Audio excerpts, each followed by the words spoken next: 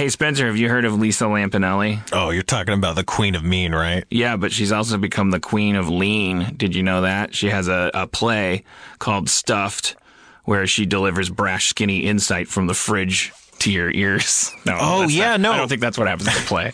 I've actually heard reviews for the New York Times that have said Stuffed offers laughs, genuine pain, and even a bit of insight. So, yeah, I know exactly what you're talking about. Why? Is that relevant to anything? Well, Lisa Lampanelli, she's got a lot of street cred, and she's also got a new Feral Audio podcast where she and her co-host Mike Morse talk about health, food, body image, everything else to help you be the best you can be. That's a real hairpin turn for the Queen of Mean. She's stopped stomping on political sensitivities long enough to help you self-actualize and engage in some self-care. So what? She dishes out some tough love as she takes your questions about being fat, being skinny, being anything but right, and helps you grab a little self-acceptance? I mean, is that what we're talking about? Yeah, but there's other stuff too. Like if you want to get yelled at by Lisa, you can email getstuffed@feralaudio.com, and maybe she'll make you feel like a piece of shit on the podcast, or maybe she'll make you feel better. You don't know with Lisa Lampanelli. She's the queen of mean and lean. Or give her hotline a ring, 347-464-2654. And you might end up in the show that way too. But in either case, it's worth a listen. It's free. I think it's very interesting that she's like had some transformative nutritional experience that she and now is doing insights, because what's interesting about the idea of Lisa Lampanelli talking about body image and stuff is that we already know that she doesn't give a shit about what your feelings. So and what we probably need to do more of when we're talking about health issues and stuff is actually have some frank conversations. We're a very fat country, very diabetic country, very deluded, vain, self-loathing, shallow country. Like what do we need to do to actually be healthy? I would trust the Queen of Mean turned Queen of Lean to tell me that. Yeah, so make sure you subscribe to Get Stuffed. Get Stuffed. Kick the craving. Subscribe to Get Stuffed on iTunes, Stitcher, feralaudio.com/getstuffed, or wherever you listen to podcasts. Today's episode is brought to you by Last Rampage, the new true crime film starring Robert Patrick, Heather Graham, and Bruce Davison. And we had the pleasure of speaking to someone involved with the movie. Hi, my name is Heather Graham, and I'm playing Dorothy Tyson in the movie The Last Rampage. The Last Rampage is a true story about Gary Tyson and how his sons broke him out of prison, and it's a very dark story, and Gary Tyson is not a good guy. I play his wife, and I'm super loyal and devoted to him, even though he's pretty much the worst person in the world. One thing I think is interesting about the movie is a lot of these movies, they tell a story about this rebellious guy who was this cool gunslinger and, he did these wrong things, but he did it for the right reason. And I think this story sort of turns that story on its head, because at first you think he's a cool guy, but then you're like, no, this guy is just like a selfish, self-centered, narcissistic jerk. I like stories about real people. I think sometimes real life is stranger than fiction. Some of the stuff that happens, you just go, I can't believe this is real, but it's real. And then if you do more research, it's even stranger than the stuff they put in the script. It's just sometimes real life is stranger than fiction. Don't miss Last Rampage, the true story of the prison break of Gary Tyson. In theaters and available on iTunes and all on-demand platforms today. For more information, visit truecrimelive.com or follow the movie on Twitter @LastRampageFilm or on Facebook.com/LastRampageFilm.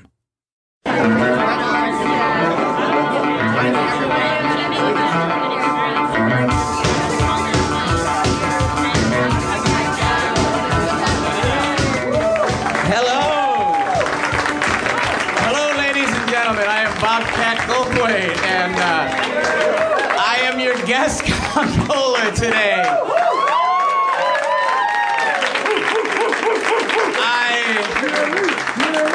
Jerry, yes. I'd like to apologize to the ladies who are here for Jeff. But it's me, Bob Scratch Goldthwait. And now, hear ye, hear ye. Harmontown is now in session.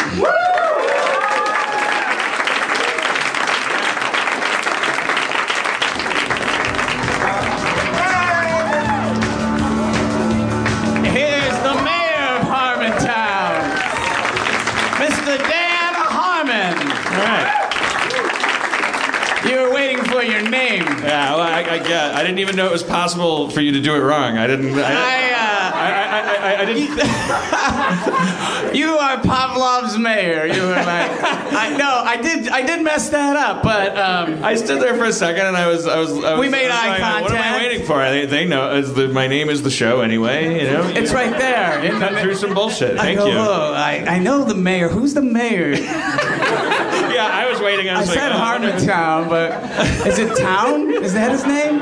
Please welcome Robert Town, the mayor of Harmon. Yeah. I wrote Chinatown, didn't I? Yes, you did. So welcome, Bobcat. Thank you for filling in for Jeff. And you'll find comptrolling is as easy as falling off a log. Well, I'm a little nervous. Now, by the time you got to the G's in your Rolodex, who said no? Or did you go by the first name? It was just Al. Weird Al said no, and then it was Bobcat. No, I swear. I mean, you're a fan favorite to citizens of the town. Oh, well, that's nice. Thank you. I don't have Robin Williams' number. No, but I'm a little bit like a hobo that jumped off a train in Harmontown. Yeah. I wasn't really invited. Tin can for a hat. Or you're like the town drunk that sleeps in the unlocked cell, you know? Yeah. That's it comes and goes as he pleases, you know? Otis. Yeah. Is his name. Speaking of which, I gotta shave this beard and get a haircut because I just realized today, looking in the mirror, and maybe this is something only you and I will understand. I'm starting to look like Uncle Jesse from Dukes of Hazzard. Right around, man. Yeah, I'm getting. You know, it's weird you say this. When I saw you tonight, I thought you looked good. Oh. I really did. I was like, I was a little jealous. I said, I wish I could grow a head of hair, and also I can't grow hair right here. Like I need a merkin for my sideburns. It's just. Oh yeah. Well, different people have different problems. Mine. What I can't do is something that Spencer can do. You get that ZZ Top thing going, where your beard gets longer as time goes. That's where mine just kind of Galifianakis out like a cloud. And it just I'm flattering myself by that comparison even because it's just like random hairs will just like send out tendrils and then I try to take a beard trimmer and it just doesn't. I'm tired of the whole mess. I got to get off this train, this crazy beard, fat, long hair train. So next week you're gonna be without beard. I don't know. I'm not. I'm gonna. The crazy. You play like this weird shell game with your fat face underneath a beard. Like I don't or an advent calendar. Like I don't know what's under there. Right. Yeah. I don't know if I'm gonna get a chocolate coin or or is it, I have a feeling I'm gonna look like Jerry Mathers when they did the Return to the Leave It to the Beavers. And I go, is that Beaver? I don't. Yeah. Did he eat beaver? Who is that? Yeah. That sounded way dirtier than I wanted it to sound. This is interesting. We're touching upon manorexia, body issues with men who are overweight. Yeah. I was gonna say chubby, but that was a little too adorable. I'm wearing this shirt. I don't need this shirt. We're husky. My mother. Did you ever buy husky pants? No, I wasn't husky when I was still shopping with my mom. Yeah, I was a fat kid. I was gangly. I looked like Ralph Macchio at that age. Well, I actually still shop with my mom. That's why. No. I still look like Ralph Macchio. Well, my mother would take me to get the Huskies at Sears. That's what they call the fat pants. I don't know if they still have Huskies. I don't know. I think they finally figured out somewhere between the N-word and retarded. Like they figured out that husky was bad. Like that it was part of the problem. They had a funeral for the word husky. Mother, why am I wearing dog pants? My mother would lose her shit about an hour into finding pants for her. I was basically Bobby Hill, this fat little boy. Right. She would go, "You're not fat, you're a husky." Right. And then when none of them would fit, she's like, "I'm going to take you to the tent department." Actual quote. What? Oh, no. Yeah. Jump cut, I'm on stage. I think that describes all of it. Love me, Mom. I think, where do you get that nutty character from? My mother said I should wear tents. There's two things I wanted to talk about with that nutty character. One is like, it's like when you became famous, your name was Bobcat Goldthwait. Correct. And you came out and you would go. Which sounds like a bobcat. Was there? Oh no, that wasn't the connection. Oh, okay. Yeah. See, this is great to finally have this. You thought way more about it than I did. Was that just an old nickname, Bobcat? Yeah, Bobcat. I became Bobcat when I was about 15. I'll try to do a quick version of the story because I do get asked that sometimes. The host of Have you heard Jeff's stories? Like you don't have. Oh, okay. Yeah. But this has an end. No, so when I was, I started doing comedy when I was 15, 16 years old, around that age. Tom Ketty, who I don't want to name drop, but he's SpongeBob SquarePants. I've known him since I was 6. Really? Oh, yeah. And so we grew up together, Catholic school, started doing comedy at a local open mic night. A very funny comedian, Barry Crimmins, comes in and he announces that he's Bearcat now, and that we're going to introduce him as Bearcat. And us being sarcastic little pricks both go, oh, that's funny. They call me Tomcat. And I'm like, oh, I'm Bobcat. So he was like, really? But you killed that night, so it's stuck forever. Well, yeah, you're afraid to shake your audience. Exactly. No, the problem is the punchline is they're Barry and Tom, and I'm Bobcat. It's like, yeah, I really gave it to him. I'm 50 now, and I'm Bobcat, you know. But it's easier to stick with Bobcat than to listen to people mangle Goldthwait, you know. Right. I always, because when I met you then in I told the story of Schraub and I met you in Milwaukee, and you were still Bobcat Goldthwait, but you were, at least that night, you were had an ass load of it. You were talking normal. You weren't doing the character, right. And you also were like inspiringly jaded. We're not having any of what my hometown was giving you in terms of talkback and reception, and we're saying these really amazing, smart, cynical things. I think you were still calling yourself.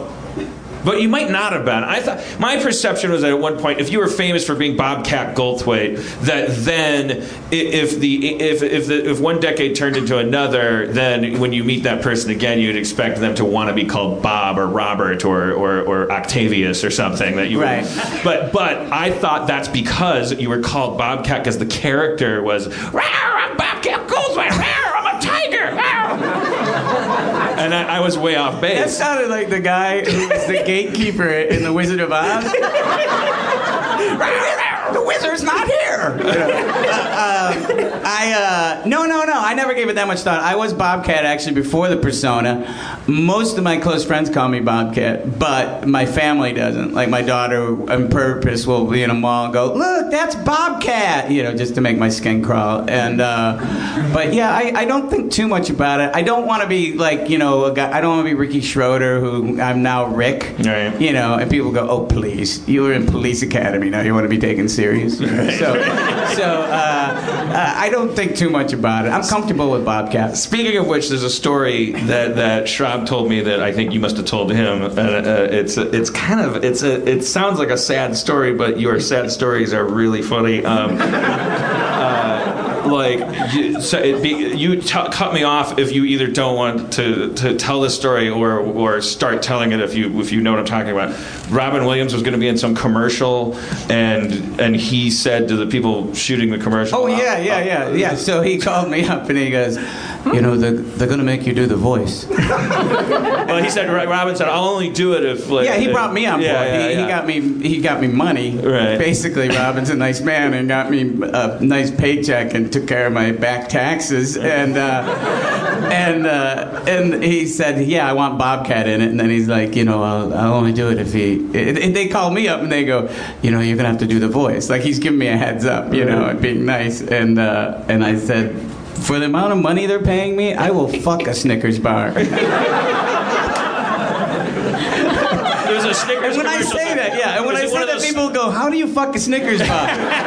Well, see, I didn't even blink at that. That's how small my dick is. I was like, really? I was like, that'll just put a small, discreet hole in the Snickers bar. I guess I should have said... You could fill it with more nougat. That was grosser than I wanted it to be. That wasn't a cum joke. I guess I saw it going up my ass, honestly. So my first thought was I have a pencil dick, and your first thought was you fucking putting things up your ass. Well, I'm more comfortable with the gay part of my... no, but here's the thing. There's a caveat with the Mars Corporation that I really... You can't... By the way, that doesn't mean I don't like Snickers. I'm just saying that maybe one up my ass would be nice. We're suggesting other ways that it satisfies. Did you ever hear that? and there's got. This is typical me, you know. Here's some money. All right, you got to give it back. Yeah. They said to me, I had a short meeting where they're going. Now there's this thing where if you get involved in a scandal or if you do something that's offensive or outrageous, that you could have to give the money back. Oh, Jesus. And I said, well, I can't imagine that something like that ever happening. It's like. I'm like, did you ever hear the urban these legend? People have no idea who they're dealing with. I'm like, I couldn't imagine anything like that happening. Did you ever hear this LA legend about who's the guy that created all the game shows? Merv Griffin. Yeah, Merv Griffin. When you hear Merv Griffin would fit on this show. He's When you hear the words Merv Griffin and Candy Bar, does anything come into your head that you ever heard? No. For some reason, when I first got to LA, someone I actually know who the someone is, but so I'm not going to say his name because I don't want anyone calling him for confirmation. But he pointed at we were driving down the street. He pointed at this one distinct building. He's like this circular building that's like a house, like a big circular house on a hill, something. It's like kind of prominent in the LA scenery. And he said, they say that Merv Griffin lives up there, and that he eats candy bars out of little boys' butts. I just asking if you would ever. I mean, it was so random, and I was like I guess that's the secret of urban legends. Will he be remembered for the hours of enjoyment he supplied America on television? No. And I was like, is that why the house is round? So that they could, I don't know, it's like an arena, or that they But then I realized if you really wanted to, it should be like a triangle, like maximize the corners, and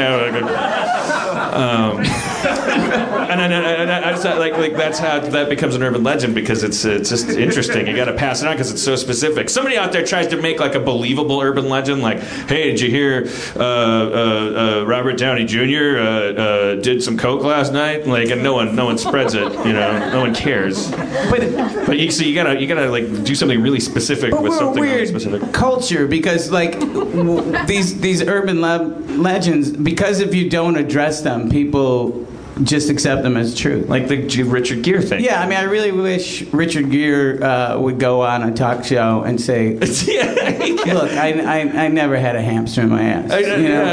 Just go look at this face. Do you really think I'm that bored with pussy? You guys will put a hamster in your ass before Richard Gere does. I need an or are you looking at the other way, though? He'd be bored of pussy sooner. He'd wear it out like a video sometimes game. Like rock stars, I think Tom Kenny had this theory that they're like the immortals. Do you know what I mean? And they get bored with, you know what I mean? Because there's that picture of Brando with a wiener in his mouth, like, and it's like, and his explanation of it, I think he said at one point, he's like, yeah, I was just like, because he was at the height of his fucking dominance of everything, and it's like after a while, I'm sure, you get bored. DiCaprio and Maguire probably go like, hey man, you thinking what I'm thinking? We're the only two people we haven't fucked yet.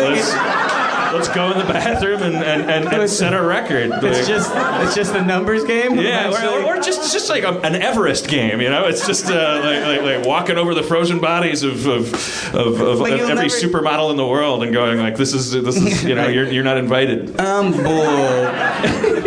I'm so bored of pussy. Is that Droopy? Because he's Droopy so Dog. famous? He got a lot of talent. And he eventually finds Yosemite Sam.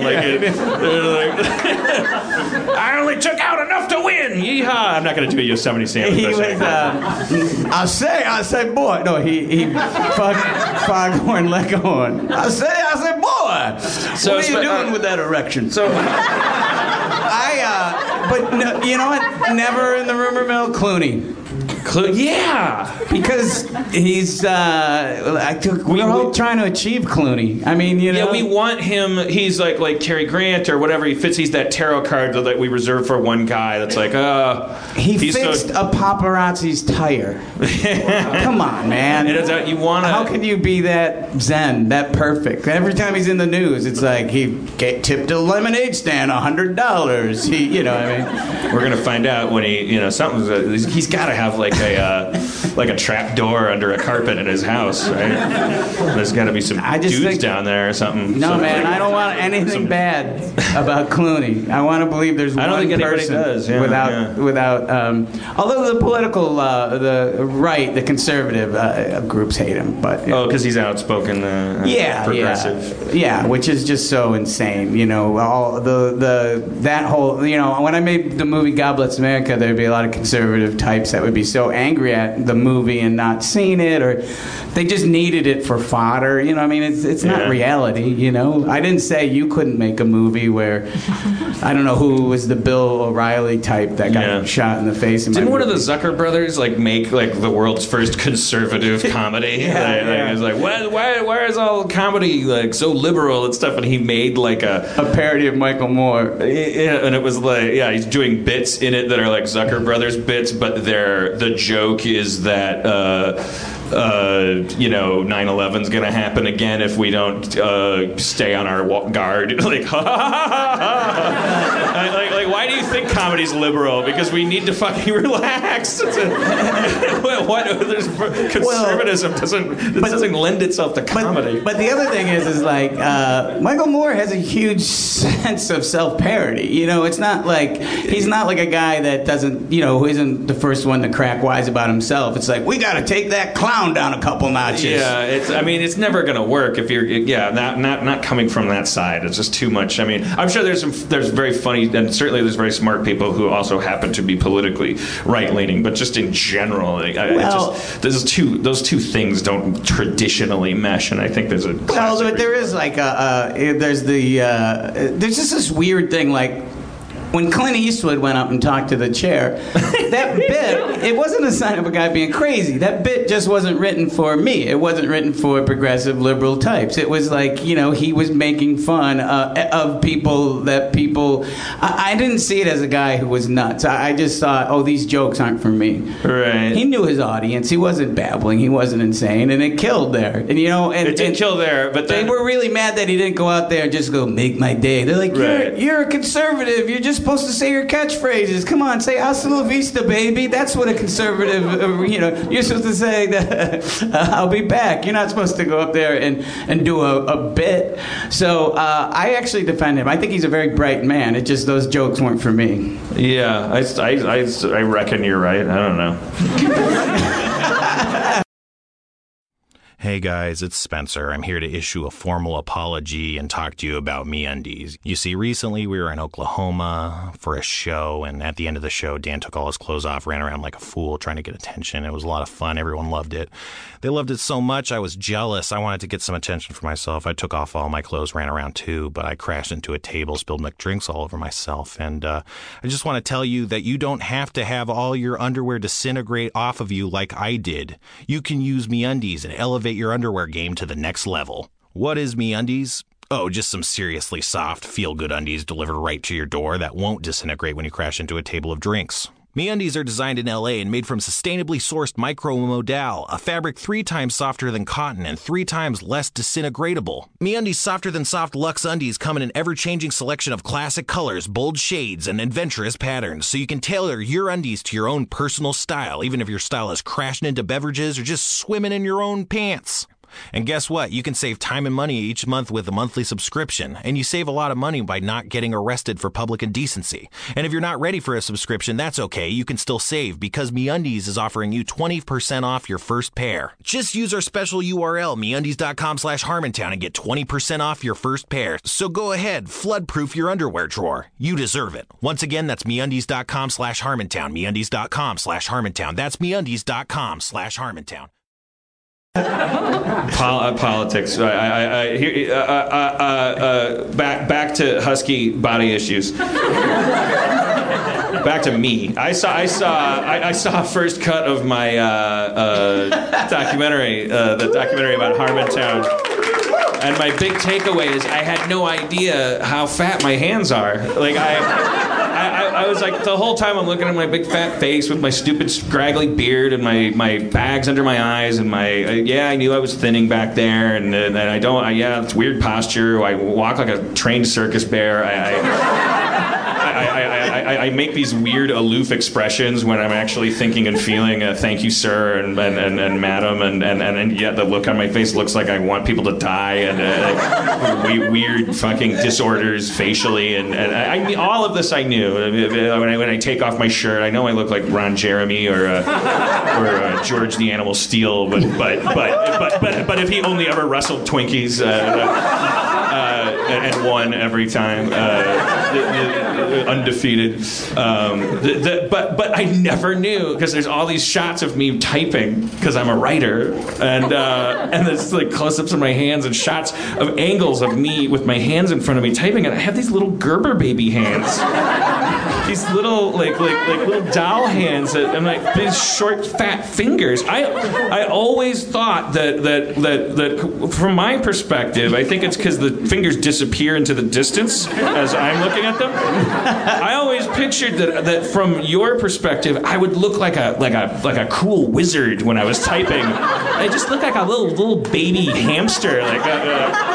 just poking at the keys with my little baby carrot fingers. It just looks like I'm just filled with vodka, and I'm just like if you poked one of the ends of my fingers, there'd just be this little stream would shoot out like a vodka sprinkler, like a surgical glove when you fill it with So you didn't realize you had chubby baby hands? Yeah, I have little tiny baby hands. I can't remember what I think it's the vanity is really funny. Like I'm diagnosed with pre-diabetes. I'm not gonna lose weight. I see myself on something. I'm like, man, you're fat, BC. You got to take a couple LBs off. Like I recently lost 20 pounds because I saw myself like on something.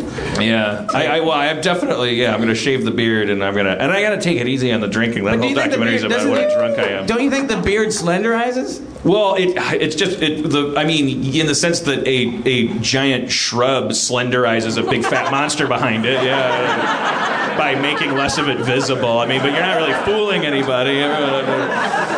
It's not. I mean, my wife, the 09, will not allow me to grow a beard. I don't know why. Well, it's probably. Don't women generally? I mean, Erin likes the beard. I think I finally found her limits and stuff. But I mean, she's the exception. Like a lot of women, I thought they liked the little baby face. I don't know why she won't let me have facial hair. Do I sound whipped? No, there's a glass ceiling in this country. Give her something. You can't make as much as me. Yeah, it's just, so I won't she earned 70% of you. That's for good. That's right. Same work. If she was sitting there, she'd be making 70% of nothing. She would have to pay to be here. Yeah, she'd have to give me some of that water. Yeah.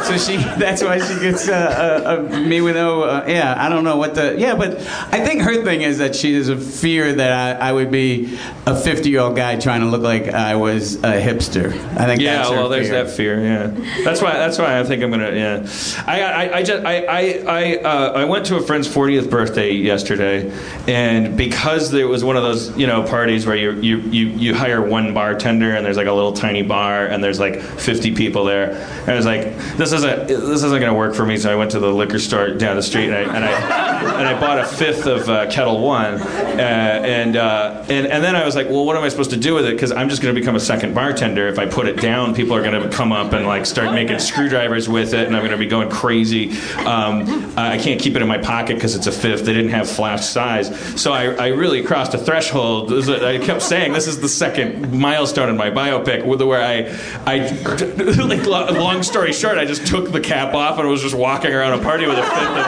vodka. And at the end of that party, it was empty. Like it was a milkshake or something. And I was fine, kind of. I mean, I got a huge fight with my girlfriend, so I went and had another drink somewhere else. And it was like midnight, and I bought some Del Taco, and I probably could have killed 11 people. And I watched Inglourious Bastards, or rather, that's what was on when I woke up on the sofa, and then apologized to my girlfriend because I was like lightheaded, and I drank probably a half a gallon of vodka, and it didn't really. Other people will pass out or puke before they die of alcohol poisoning. I'm one of those people that really needs to actually. I gotta watch my shit a little bit. Right. Now you weren't worried about what people are thinking when you're just taking a pull out of this bottle at a party? Well, what are they gonna? What's the worst they could think? I think Dan might drink a lot. I mean, that ship has sailed on an ocean of something that isn't water. But if you used the straw, you would have looked adorable. If you just walked around like a light up one from Disneyland. Yeah, like a little loopy straw, and they go, "Oh, he's doing one of his bits." That guy's always on. I'm gonna detox. I'm uncharacteristically sober for this show. I'm a little less nervous than the first time I did this show sober. I'm gonna see what the effect of a week is. I don't like former drinkers and how evangelical and weird and sober they are. But we had Chris Hardwick on the show. He's been sober for a long time. Right. I think you're probably sober, right? Yeah, people don't know that about me. Right, because you don't run around like the Richard Dawson of sobriety. I'm a member of an anonymous program, so that's why they don't know it.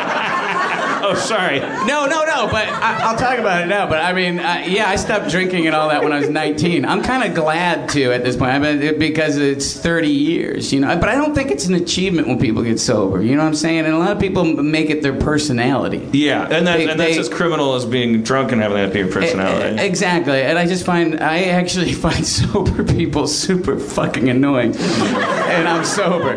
Yeah. But I did have a vacation from sobriety because of my bad back. I was on Dilaudid for a little bit, and I was really I joke about that, but I was terrified of that. I really kind of was afraid that this was going to start something. Oh, you were going to. But the weird part of it was I really couldn't wait to get off of it. But I was really high on stage and at film festivals, and I was going, man, this is awesome. Yeah. Like, I didn't worry about hecklers. Yeah, I think I'm gonna jump right into weed. Like, I'm not gonna. Well, Dilaudid is heavy. I mean, that's morphine. I was on the shit that killed Lenny Bruce, and I'm up on stage and I'm going, ask me anything. You know, what do you want to know? What's how heavy is Pluto? Oh no.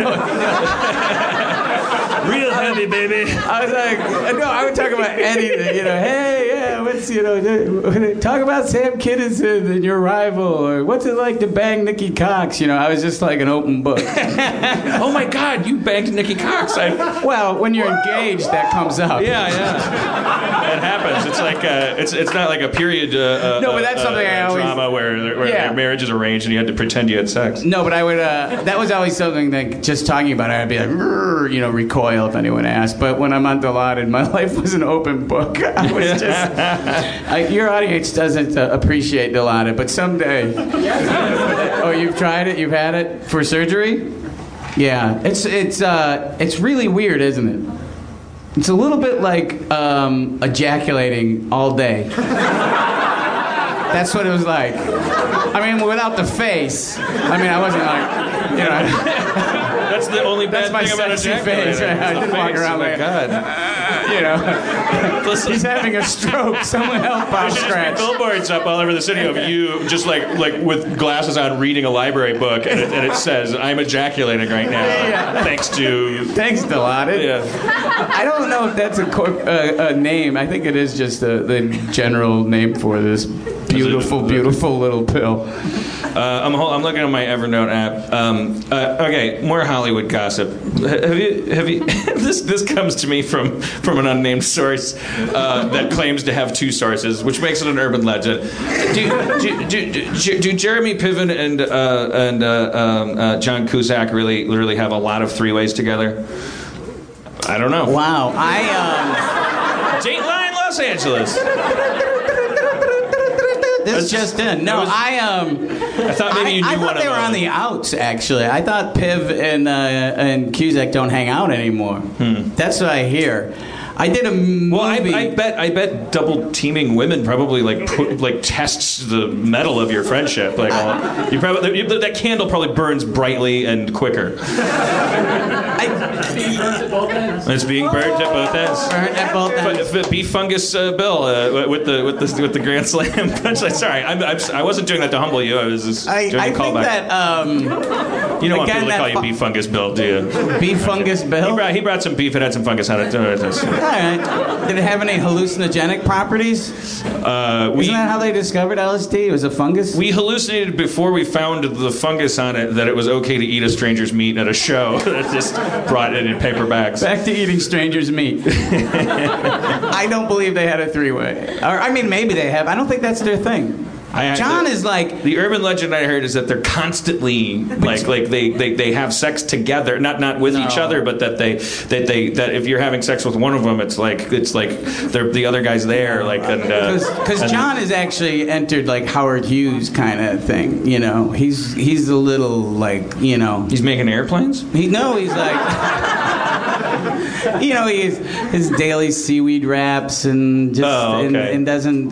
He's just kind of little. So, having three-way with Jeremy Piven. I don't think he's really too awesome about germs right now and people, and he kind of jettisoned a lot of friends. Like I did a movie with him a million years ago called One Crazy Summer. And, you did. And he was very. We were pally and everything, but you know, we were recently talking about doing a follow-up, like One Nutty Autumn. Too mildly sane. So whatever. No, One Crazy Summer. How about Dan Harmon kills himself? One Crazy Summer had a different title, and then Savage Steve Holland was so upset when they called it One Crazy Summer, and he's like, if Warner Brothers was releasing a Woody Allen movie, it'd be One Neurotic Jew. We had a pitch. Demi Moore was in that. Was Curtis Armstrong in that? Curtis, a.k.a. Booger. Yeah, we'd be walking around with Cusack and Demi Moore and all these people that were recognizable, but no one would recognize anybody except the guy Booger, you know, Curtis. It'd be like, Booger! Booger! Wherever we were in Massachusetts. And so we were talking about a One Nutty Autumn, which would have been Hoops McCann, John Cusack's character, 30 years later or 25 years later, is now running like a Pixar. Like his dream did come true because the end of that he went off and became an animator. Right. And in this movie, we all band together to come and try to get his sense of humor back. Before the release of a movie based on different kinds of hardware in a drawer or whatever. Or no, we try to talk him out of doing The Raven. Whatever happened to Savage Steve? Savage Steve Holland directs a lot of stuff. He does like ABC Family stuff, yeah. Oh. He was such a. he did. Better Off Dead was like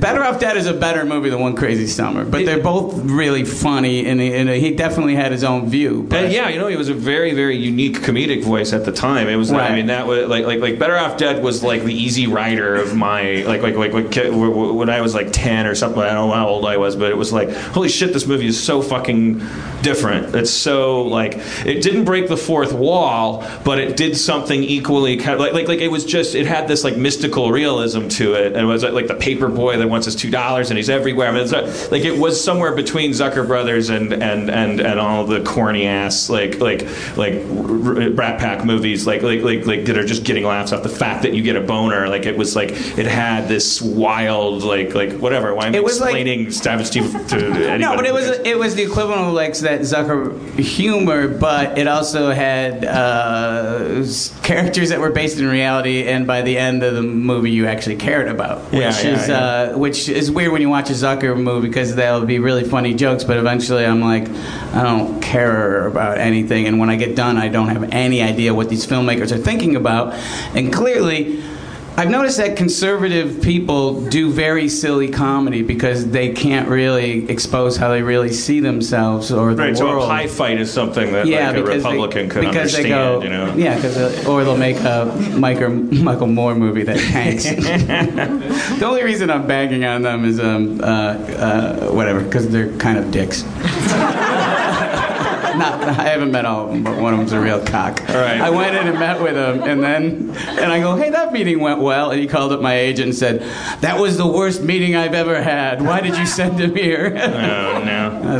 Who? Good luck with Scary Movie 5. Man, talk about fuck that. We can't even talk about that. It's so sad. The way that like silly comedy started as silly comedy, which was never high art in the first place, but how fucking low it got. Like how it just turned. Well, it's not comedy. It's like these are things you know. Yeah, it's insanity. Do you recognize this? Like it's just literally like a guy will walk on screen and he'll just say, "I see dead people," like that's and then just take a bow and walk off, and then like it was already fucking with us that the Zuckers would go like, "Hey, he's turned into jelly back there," and they'd cut to the guy and he's made of fucking jelly, and then they'd cut back and the guy would be normal again. But it was like they were still doing gags and they were still stringing it along with a narrative. But it was like it's just nuts that people would come in and get off my lawn, everyone, America.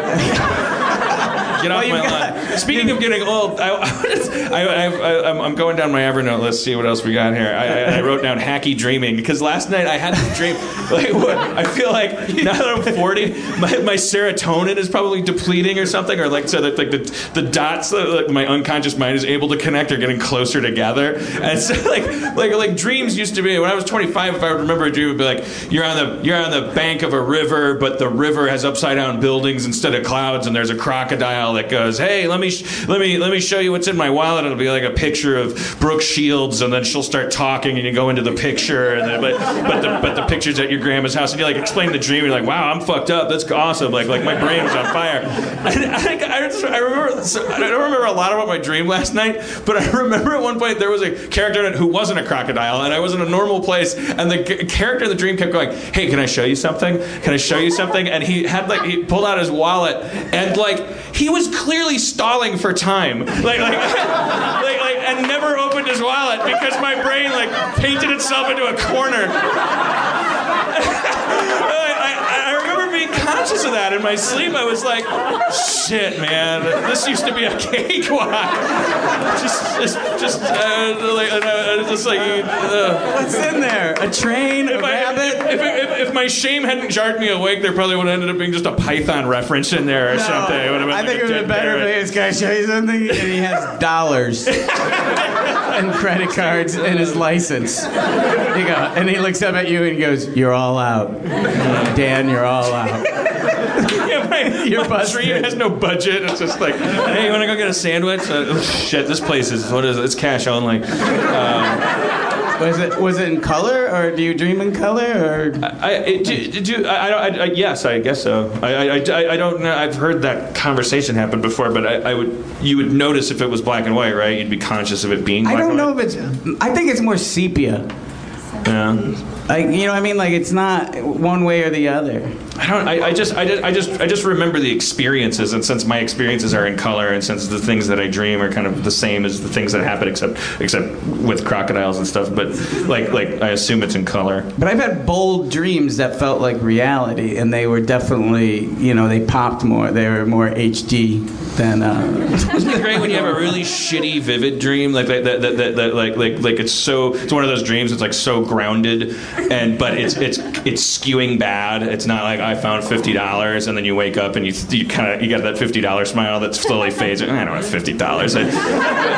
But the opposite, isn't it great when the opposite happens? When it's like you just kind of like, ah, shit, I lost a YouTube video contest, or sorry, everyone saw my dick or something, and then you wake up and you're kind of bummed out about it, and you forgive yourself. You're like, oh well, everyone makes mistakes, so now everyone knows what my dick looks like now, and I'm just gonna take it a day at a time. Wait a minute, no, I didn't do that. That's crazy.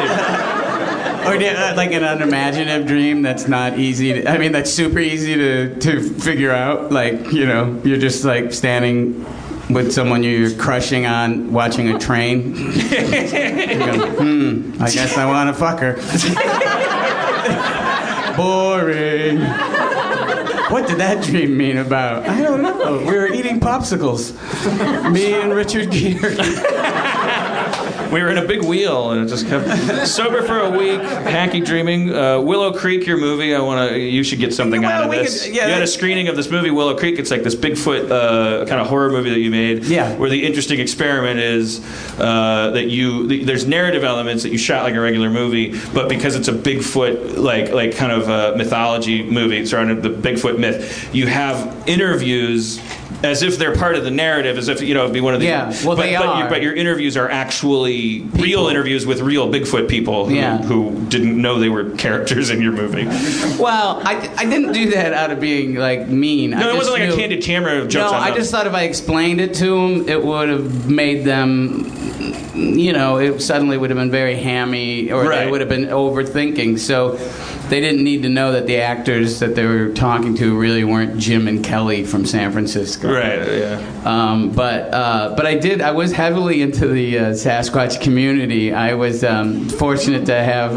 How did I tell you? In order to get to, it's where the Patterson-Gimlin footage was shot. So that's the famous Bigfoot. You're in a little deep. Oh, you were about to explain it. Sorry, yeah, so I was about to tease you for like. Oh, okay. for the Patterson-Gimlin. You're a little deep. You were inside too long. It's too deep cover an operation. No one went. So I thought I better explain. Patterson-Gimlin is you've seen that footage of Bigfoot turning around and looking behind behind herself, by the way. That it has breasts in that one. I do love the Bigfoot guys that found that. Like, they're sewing the Bigfoot and they're going, hey, are those tits? You know what I mean? Like, there you go. Yeah. Meanwhile, there's 6 messages from their girlfriends. Like, what are you guys doing? You're watching this footage. Leave it alone. Look at those tans. Oh, you want it, Patty. So that's why they call it that Bigfoot Patty. So I went to where the site was, which is 11 hours from here, and then we go to this town where you drive another 40 miles, and then you go 17 miles down a dirt road. It takes 2.5 hours to get there. And the bottom, then we hike. There's no one around, nothing around, and one of this Ranger Robert, who is a Sasquatch expert. That's the best way to describe him.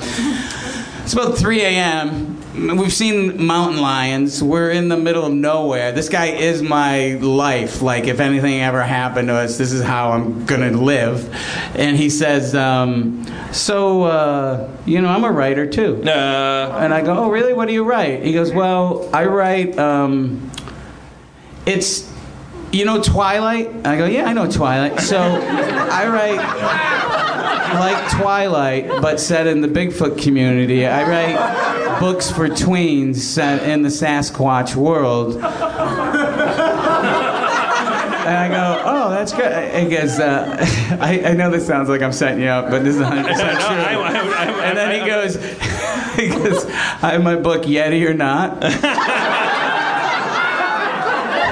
It's a coming-of-age tale. And I think some of you are calling bullshit on this. Just look it up. You can buy it. It exists. It's published. Oh, sure. Oh, Jesus. So Yeti or Not.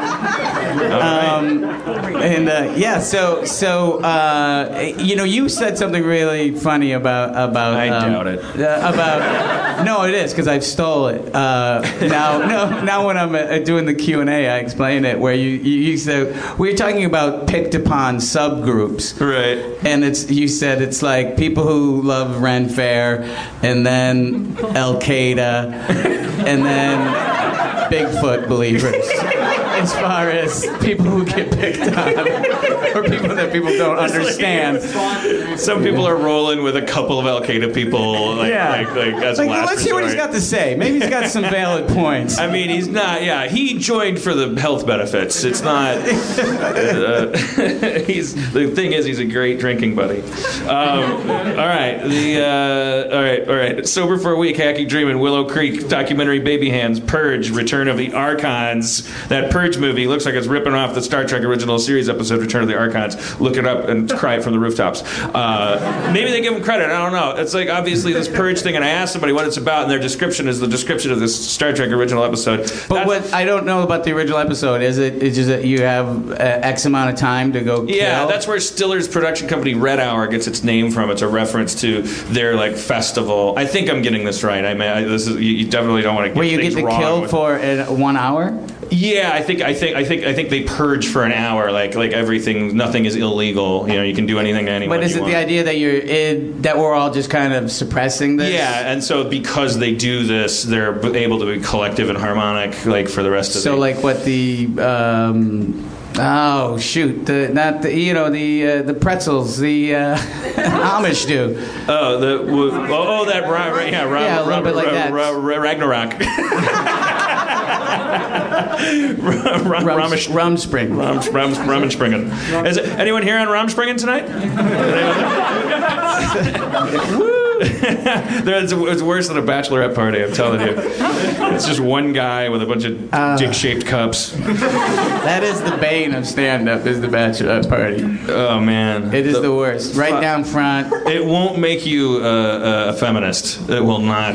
Like, as a stand-up. You will not. Your Alan Alda stuff will not come out on stage if there's a bachelorette party in the But a bachelorette audience. party is not being thrown by feminists. You know, it's not. That's what I'm saying. Like, I mean, it won't. Like, it does yeah. not bring the woman lover out No. of you. Like, And it's always like dick cups and dick There's all hats. there's all this shit on the table, and they're wearing shit on their heads, and they're screaming at a frequency that only chimpanzees like know and don't and associate with tigers. Talk about Chloe. Talk about Chloe. Yeah, and then finally you say something like, "Please be quiet." Like America hates you right now, and so fucking vindictively angry. Like during the show, after the show, I remember because I would referee for this thing called Comedy Sports, where you stand out there, and you that's like hosting an improv show, and you're getting the suggestions, all this stuff, and I'm like the fucking worst bachelorette parties kill me. Once I just went like, I'm not proud that I can shut up hecklers, and the crowd hated these women so much, and I finally just. They're like, kick them out, shut them up. And so I just unleash on them. And I really don't. When I see red, it's just like, right? And I come out of it because the crowd's cheering. Because You're like Teen Wolf. Because people He's holding love- a basketball. Why do I have poodle parts and blood and gore all over me? It's like a scene from that hot new franchise, Yeti or Not. Yeah, you're not. So, Where Blake comes to in the Himalayas, and it's like, did I do it all the way with Veronica? don't make Seth angry. And that's the thing. It's like the crowd. We're weird. I guess that's just all cultures, but like people go nuts. They really love that. Yay, because people love other people getting bait up. Like a bar's never emptied because they go, hey, quick, 2 guys are getting along in the parking lot. Yeah. Let's watch them get along. So I think there's loose change falling back into their pockets because they love each other so much. So I know I just abuse these women to shame them, and then I come out of it and the crowd's cheering, and then I go back into my monologue, and then this woman stands up, tears, and she goes, I am not a whore.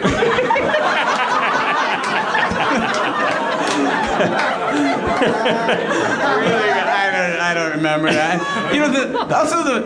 The male equivalent, the bachelor party, even if they're at a strip club, they're still not they don't have hats with vaginas on it. You know what I mean? That would just be creepy. You would go, hey, there's a table full of dudes with vaginas on their heads. You better call the cops. They clearly have bodies in a trunk. You get it? I'm I'm getting married. Here's a vagina straw. Here's a vagina ladle. I don't know what you would make out of a vagina. People would just think, like, are you from the state that prides itself on its calamari? What do you... they wouldn't know what it was. Yeah. Like, how do you make a What is vagina that? in a hat form? Are you... Yeah, I don't want to keep coming up with analogies. No one's... For I'm not going to make any vaginas. friends. Yeah, I think they've already been done. That has been by Jeremy Piven. All right, the Kanye up fronts. Who cares? Kanye came out at the Adult Swim up fronts, and he was surrounded by so much fog. I have a feeling I didn't actually see Kanye perform. I think he was like some body double. Downton Abbey. How about that Downton Abbey? Dog shopping. We went to the dog store. We got our dog coming in 6 days, so Aaron and I went to the Petco today, and they have these horrible fucking panhandler people that work for all the different dog food companies, just roaming the store, like shaking you down. Yeah, I mean, whatever. I'm gonna shame you here. You went and bought a puppy mill dog. Yeah. Well, I mean, it's a lady outside San Diego. She's, whatever. The more I protest, the more guiltier I'll sound. She's not a puppy mill. But in defense of actually, I think it is Petco. They do have adoption days and things there. They're not so bad. Yeah, and I was able to, out of guilt, like give $20 to rescuing dogs just through the purchasing of all of my shit for my gross bred super dog that I brought into the world instead of taking a nice Chinese dog whose parents got shot. All my cats. And he had a watch. All of my cats are rescues, but one, Peeps LaRue actually is from Petco, and she's. I know Peeps. Peeps is in the spectrum. She doesn't like to get pet, but you can squeeze her. It's really true. Oh, so they have those vests for anxiety. I bet she'd love those. Maybe I should put Peeps in one, but now she's pretty gordo. She's pretty fat. They're Velcro. I mean, they're not. Okay, so they grow with her. I'm sure.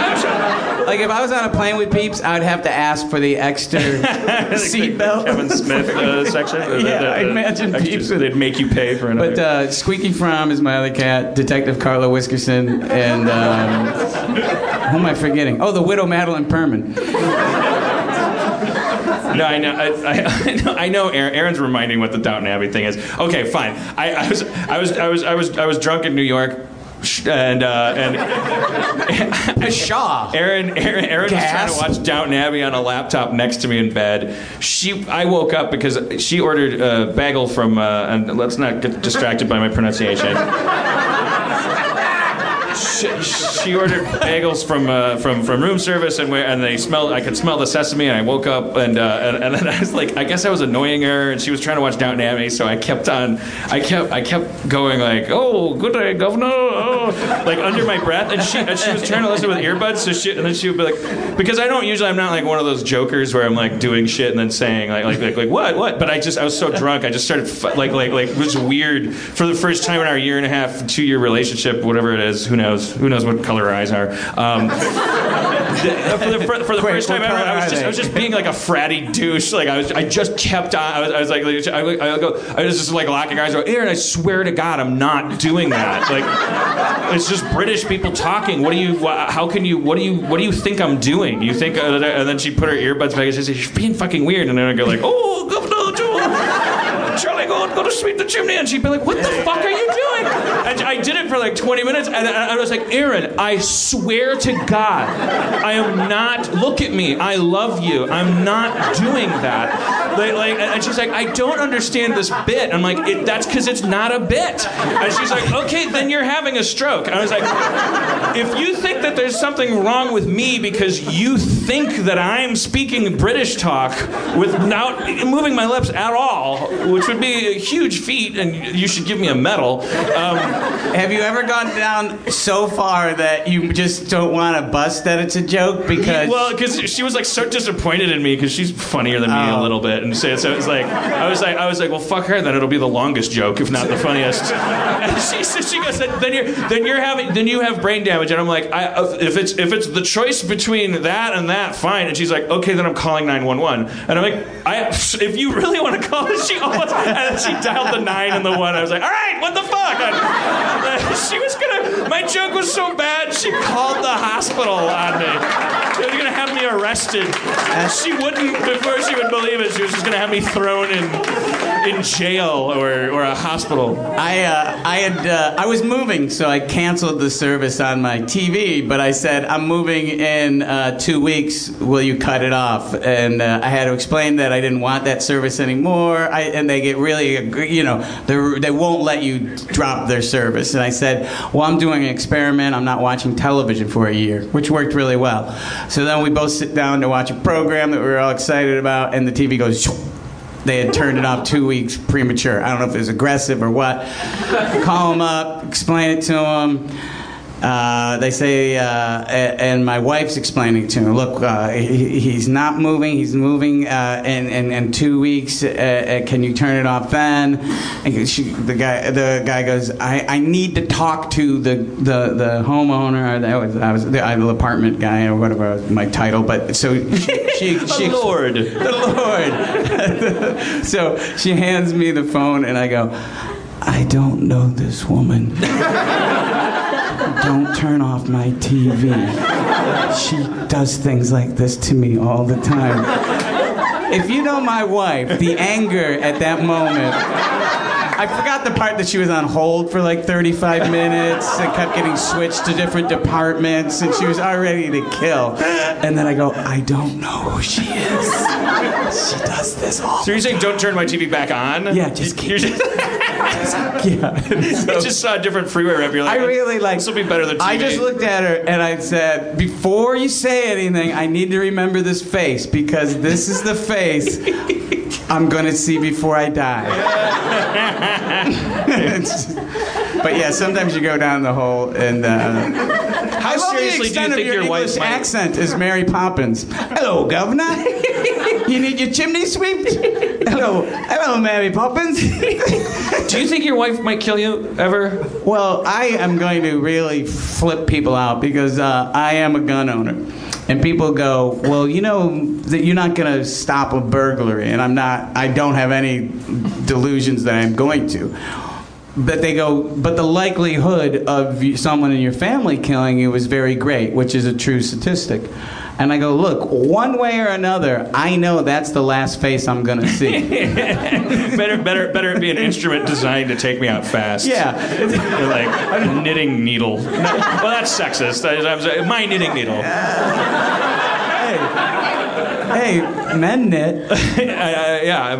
Alex Karrasch used to knit. I'm constantly telling Erin, but do you think she's going to kill me? You? I mean, I love her so much, and but I have never had more like I'm so mean in fights, and she gets so like we're so equally stubborn. We just get these fights that no one else would get into, because they just like all it is just like she'll imply that I did something wrong, like or imply that I hurt her feelings in some way, and instead of just going like, sorry about that, whatever, like which wouldn't even be arguably that altruistic. It would just be a person lazy enough to just not want to fucking.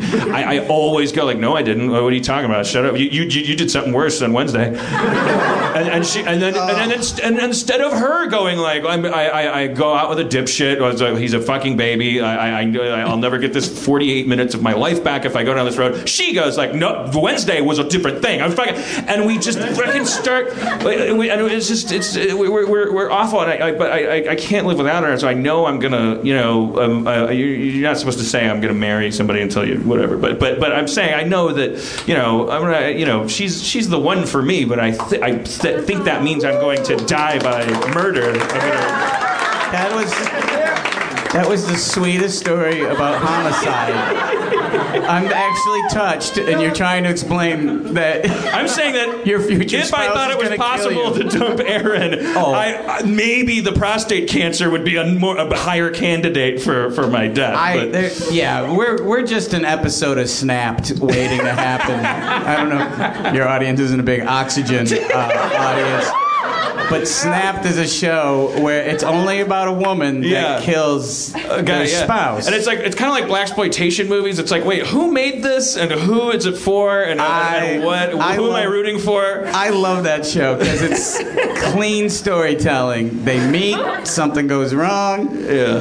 Bitch gets a knife. That's really what they should call that show. Bitch gets a knife, because it always starts off, they met in high school. They were the perfect couple. I go, oh, this is going to be good. Yeah, and then they go, when we return to Snapped, Kira snaps. And then they go to dog food commercial. Maybe I should just edit that together.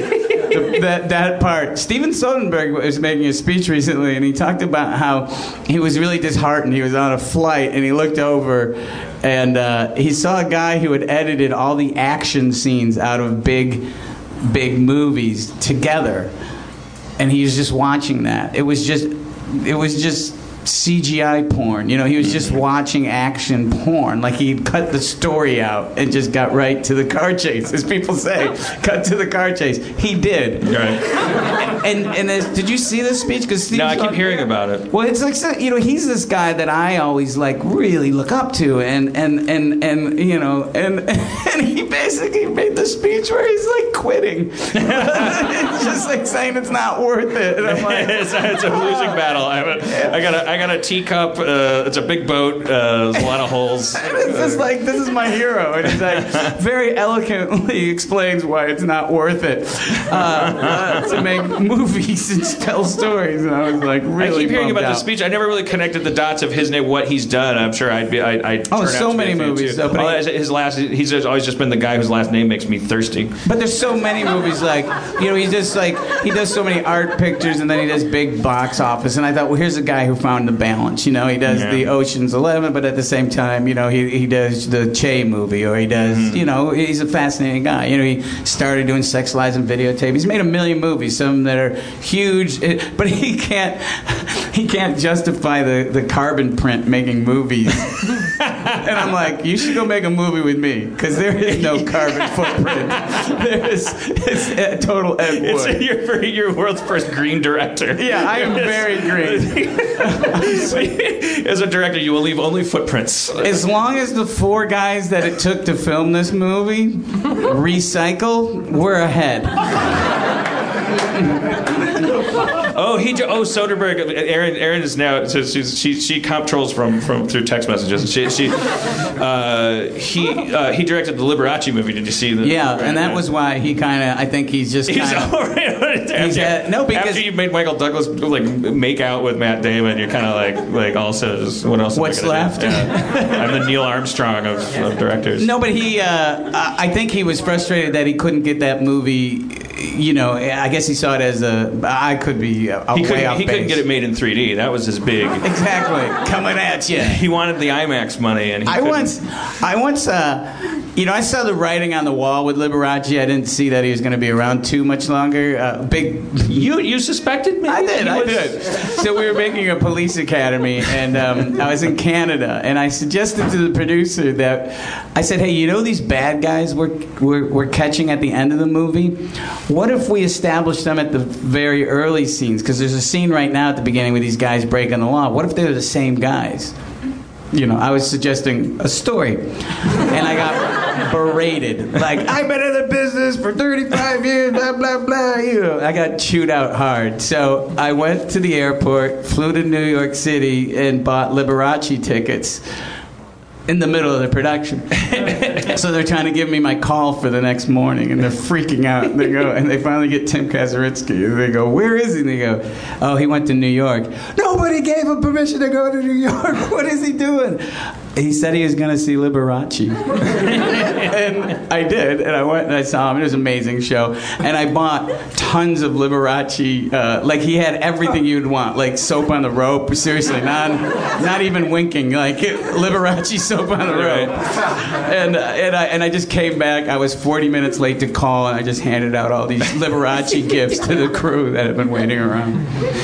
All right, that concludes the discussion portion of the meeting. We have to move on to your favorite part, the Dungeons and Dragons portion. Let's bring up Spencer Crittenden, our dungeon master.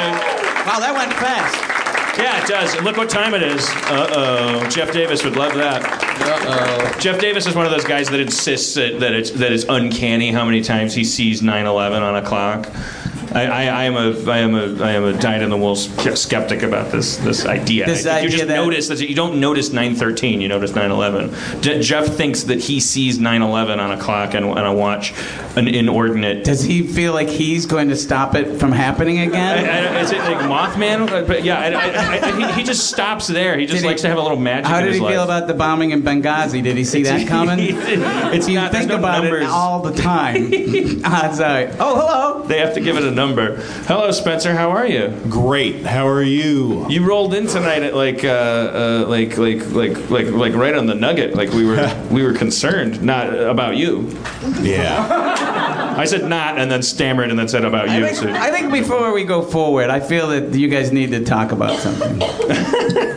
I think there's something going on, and let's just get it out and. Spence? Yeah, I mean, okay, you were talking about like fat, long-haired beard guys and how that look wasn't for you, like earlier on in the show. What's that all about? What's wrong with that look? Me? No, Dan. I want that look. Yeah, Dan's trying to get away from it. I'm abandoning it. You're 2012. What are you? I am 2012. You're so 2008. I'm so 2000 and late. I mean, you don't have crow's feet. You don't have like gray hairs coming out of your nose. You can pull off the mountain man look and be an actual mountain man. I look like a troll in the mountain that your people would sacrifice a virgin to just to keep it raining on time. That was exactly what I was fishing for. Yeah. Well, good, because I thought I was starting another of my classic fights. Why couldn't I just say I'm sorry? So why do you insist on being right? I don't, You want to be happy or you want to be right? There's two lines. Well, but that's a case where me being right made him happier, right? Like, right, but I mean, like sometimes you'll concede and you go, I'm right, but that person's just being an idiot right now, and that's human. Yes. You think I should have let Spencer be an idiot? Well, I'm not implying he's an idiot. I'm talking about you your guys fights. need to talk? No. Spencer and I are good. I'm not sure I like how you've been undercutting me. Who, me? I'm just stirring up conflict. Which makes the show interesting, but I've got a little acid going down in my throat right now. Yeah, he definitely, physically, like he looks like he could pop and like take off your arm. That's what you mean, right? No, not at all. I honestly, when I look at him, I never thought threatening, even though he is a Bob says he thinks he can kick your ass. All right, let's also bring out our campaign co-players, Kumail Nanjiani and Aaron McGathy.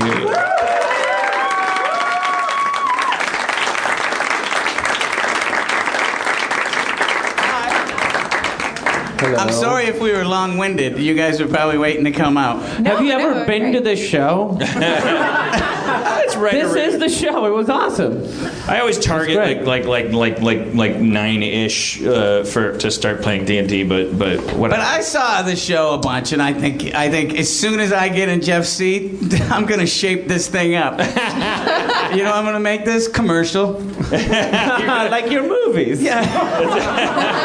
That's not a slam. That's a compliment. Yeah. It really is. Clearly, they're not familiar with my movies. They make hundreds of dollars. Actual hundreds. They're awesome movies, but you know. Well, thank you. Yeah. I don't make them for everybody. I make them for 50-year-old dudes who were in Police Academy. This really is the Get Off My Lawn show. We may have to Dan and I may have to have our own show called Get Off My Lawn. We'll just have a giant inflatable cane and we'll just shake it like at different talking about things. how I gotta pee 4 times a night.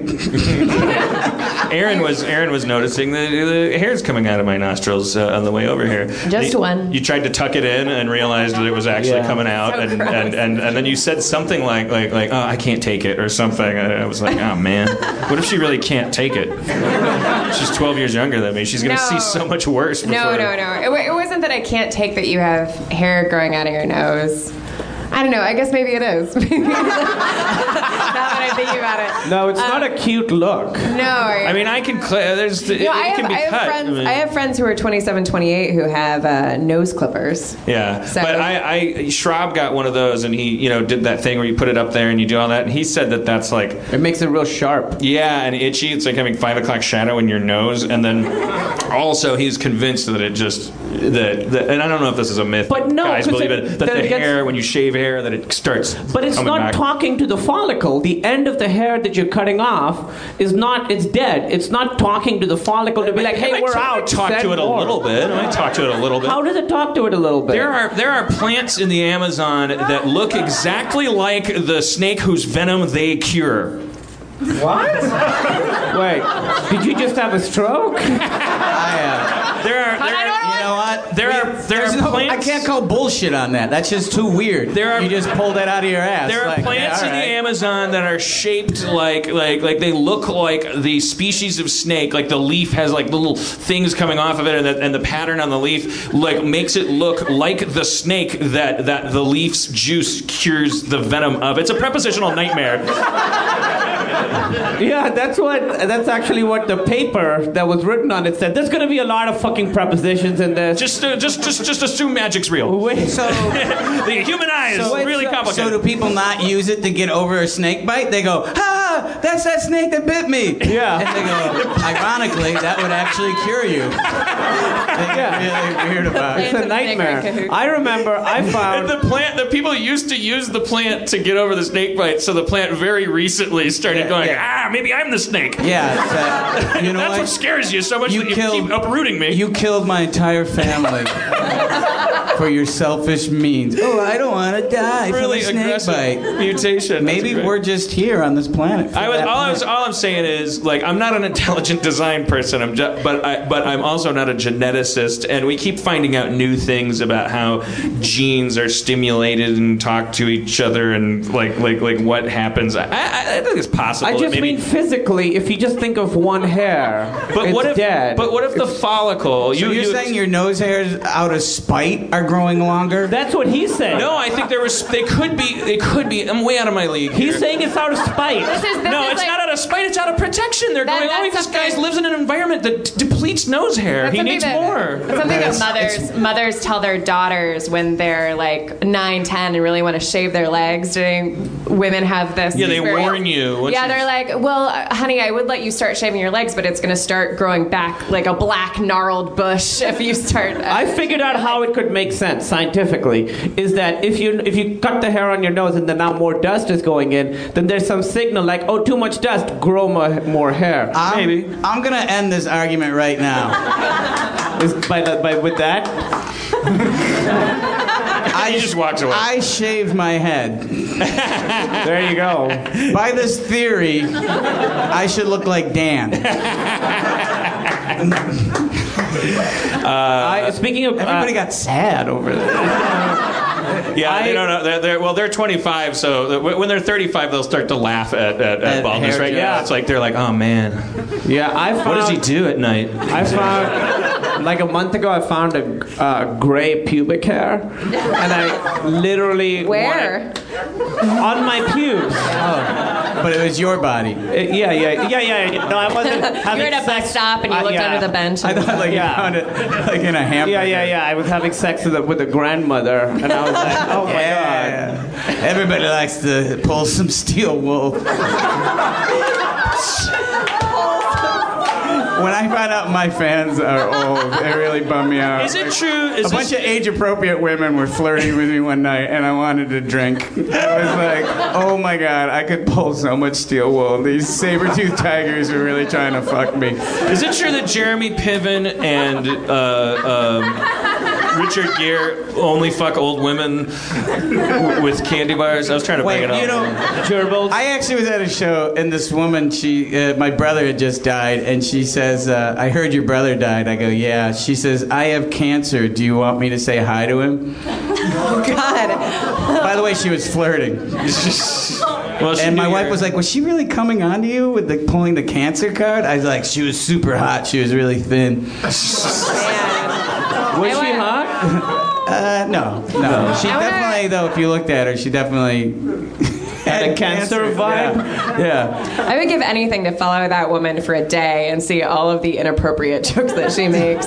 Or maybe that's. Can I cut in front of you in line? My kids are about to bury me. Yeah. At Starbucks, she's like, "My name's Cancer. I mean Amy." But put cancer on the cup because I'm more cancer than person at this point. So just write cancer Just on the. now, I started feeling bad that I told that story, but then I realized it happened 2 years ago. So there's no way she.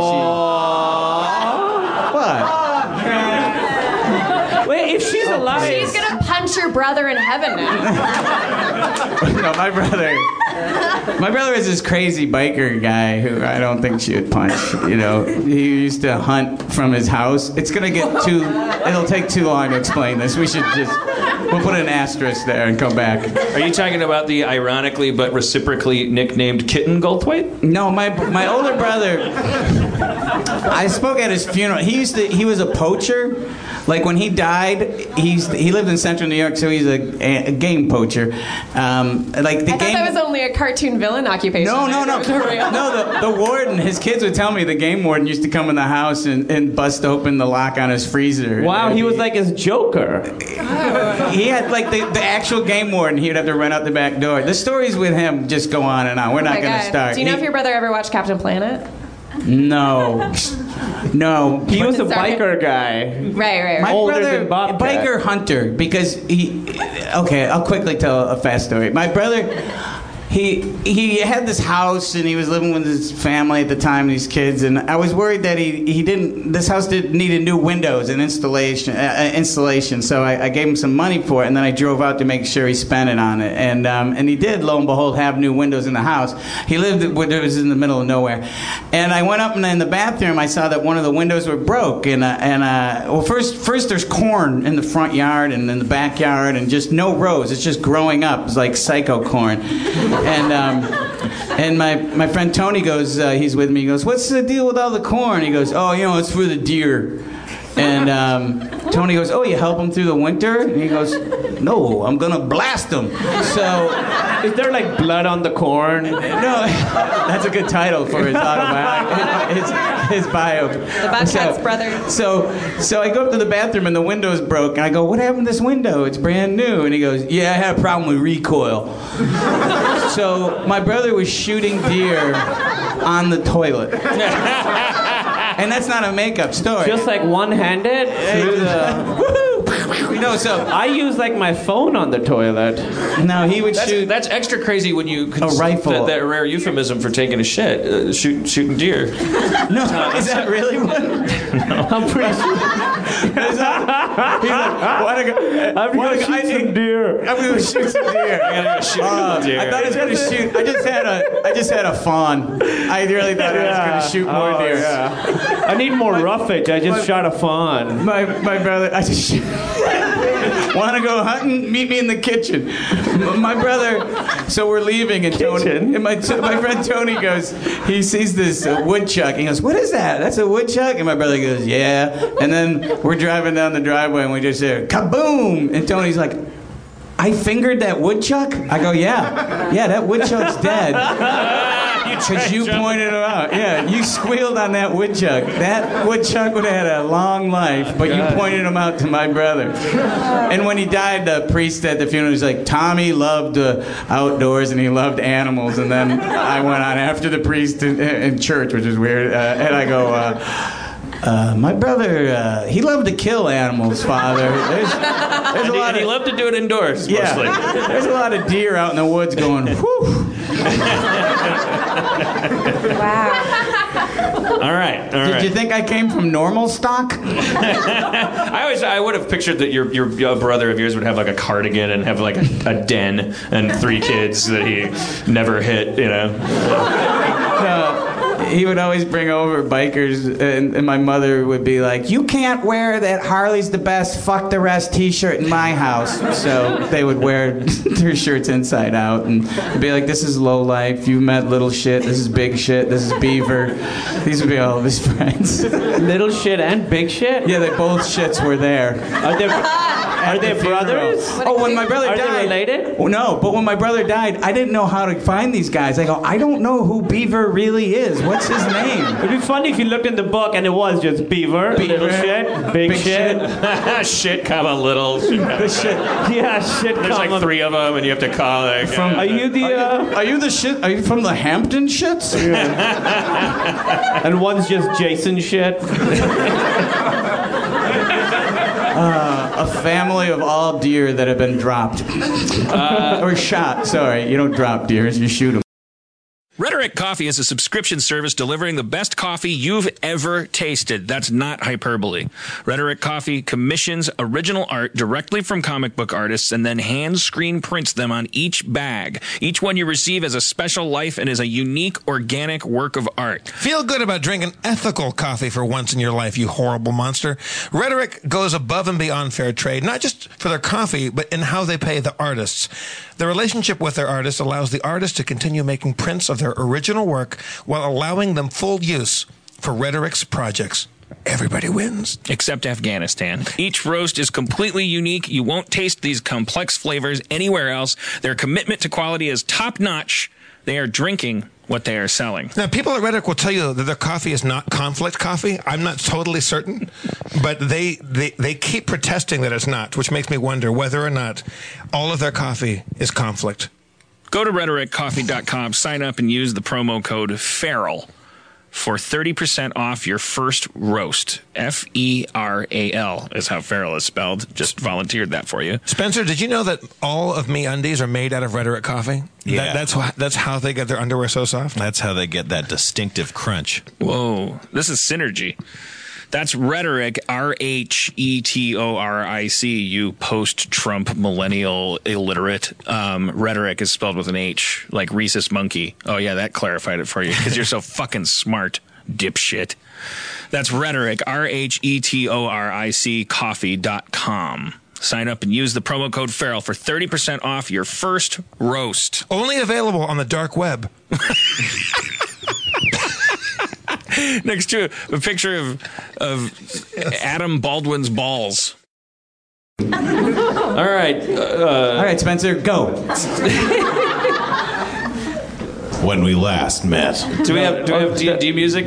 All right. I should pant the character sheets go? Yeah, I should, because... Holy shit. I got a +1 versus pussy. Seeing that I'm Jeff, please give me that character sheet. I don't know where did Jeff leave off? We'll find out. Yeah, He'll recap recap it for us. All right, go ahead, Spencer. You can recap it. I'm about to. Last time on Harmontown, our party had been defeated by a squad of blade-armed shadows, choked to unconsciousness by acrid shadowy smoke and lacerated by many bladed limbs. The gang was unconsciously dragged off into the darkness beyond the Ebon Gate. Our gang awoke, hurting and exhausted. This is kind of funky. I dig it, though. In the middle of a massive circular ring, crowds of shadows were in attendance, watching the center of the ring. Our heroes quickly discovered they were chained together and anchored to a wall and also guarded by a group of shadow men. Their situation seemed hopeless. They stared intently at a large, Breffy-like man who was forced to fight his own shadow. Trying to burst their chains, the group could only struggle in vain as they watched the shadow tear Breffy 2 limb from limb. The shadow triumphantly... There's so many shadows. Jesus Christ. Triumphantly took to the stands, and the shadow men guarding our heroes dragged them towards the center ring. They were met by familiar faces. It was their own shadows. Combat is now. Fighting is happening. Battle is... current.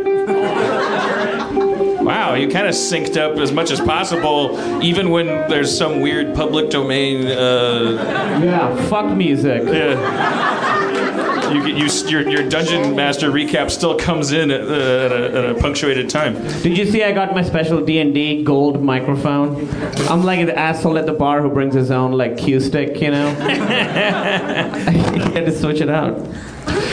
Visual jokes work great on podcasts. That mic is so much better. Could you just leave it on? It's fairly standard to just leave it on. Just tried to He's an point it artist out. too, man. All right, so we're all unchained and we're all facing shadow versions of ourselves. Yeah, you guys faced off. Mulrain, you were piloted by, was it Denise? Yeah, Denise. Yeah. Well, you were piloted by Denise, and you fired off some Denise was arrows. there. And you hit one of the shadows with your arrows, and then they fired arrows, and then it was fighting time. All right. Yeah. Thanks, Denise. Hey, what time is it? Fighting time. No, I wasn't trying to whoop up the crowd. Is it night or day? Who let the dogs out? Fighting time. Let's get ready to rumble. I need to know. It's the shadowy kind of purgatory-like realm where it's always gray and black. It would be more like nighttime, but at the same time, there's kind of like a. Nah, it's just dark. It's fighting time. But if it's dark, how can we see shadows? Is it sepia like Bob's dreams? You are a gnome, and you have low light vision, which lets you see a little bit better than your average person. So you can kind of see that's why I noticed that I've got that ability. So it's all on my shoulders, really. On your tiny, short shoulders. You're like 3 feet tall, by the way. Yeah, The character I'm playing. Yeah. Okay. Because a lot of these people have never been exposed to me, and I don't want you putting that They saw out. you walk in. They think I'm Danny DeVito right now. Do they think you're like way closer? Do you look normal size like Gandalf? That's a perspective joke. Thank you. And sorry to ask this again, but as you know, I'm sometimes drunk when we're playing. We got our spells kind of reset a little bit. Yeah, you guys regained all your health and your spells came back. I don't know if it was your chains dissolving or the dark sun shining, but one of the two did it. You know what it is. I don't recall. I explicitly said one of those two, and I currently don't remember. Spencer, what's Coco's status? Is she fighting her own shadow? You have Shadow Coco, but there isn't like a Shadow Coco doppelganger facing her down. So I guess you but guys Shadow Coco's good, or is she suddenly like, oh shit, she hasn't turned on you yet. I mean, who knows, man? Okay.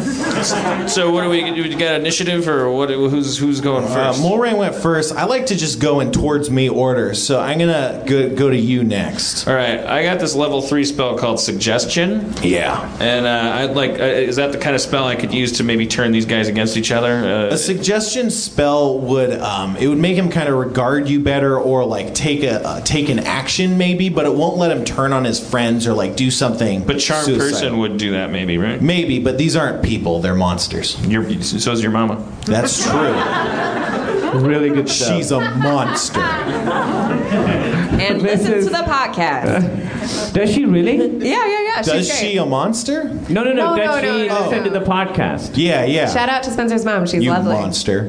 Whoop whoop. She'll hear it. It'll be great. Okay, so yeah, it's still your turn. I don't think you cast anything, right? All right, fuck it. Then, speaking of your mama, I would like to cast Summon Monster 3. Oh, your mom's a level 3 monster. What monster did you want to summon there? How about that classic? Isn't there some kind of orangutan or something? Or how about my scorpions, Keith and David? All right, yeah. I'll start with Keith. Well, okay. So since you're casting summon level 3, you can actually cast 2 scorpions since they're lower level. Keith and David. Yeah, Bring them from their. Keith and David launch into being and clack slowly towards the foes. They attack Chris DeBerg as well as what? Oh, Shadow Chris DeBerg. Please say that. Going forward, I will, as well as Shadow Sharpie. Keith makes his mark, but David is not so lucky. Keith deals 4 damage to Shadow Christoberg. Lame. Yep. At the same time, Shadow Quark leaps across the battlefield and launches himself directly at... No, I'm sorry, Shadow Sharpie. Go ahead. Shadow What's going Sharpie. on? Do you want to talk about something tonight? You came My late. mom's a racist, okay? Your mom's going to love this episode. I know. Is she really? I mean, we all are a little bit, but Yeah. is your mom more than that? Like, a little bit more than that. Like, okay, tell us about this. She's like, I'm not racist against Mexicans. I just don't like that they all tag our city. That's more than a little racist than average. Oh, my baseline might be off. Yeah, your baseline is off. Has your mom never met any non-tagging Mexicans?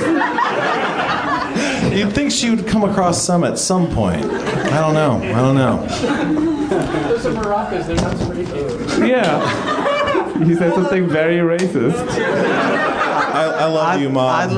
Oddly enough, she loves Banksy.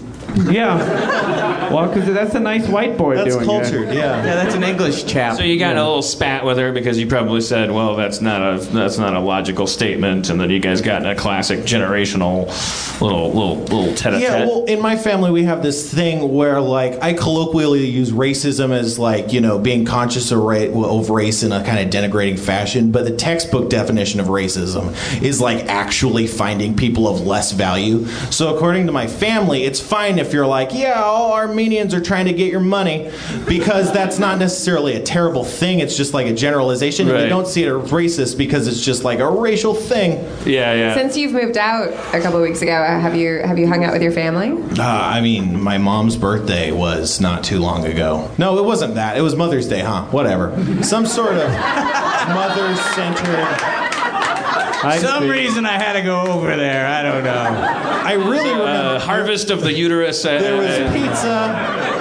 I love when people say really racist stuff, but I was looking for this house, this place, and the guy who's like the landlord guy was like, and it's great and everything's great, and he's like, I love everyone, all kinds of people live here. I'm not racist, except I don't rent to any Koreans because everyone hates Koreans. And we were like, I don't know if that's true.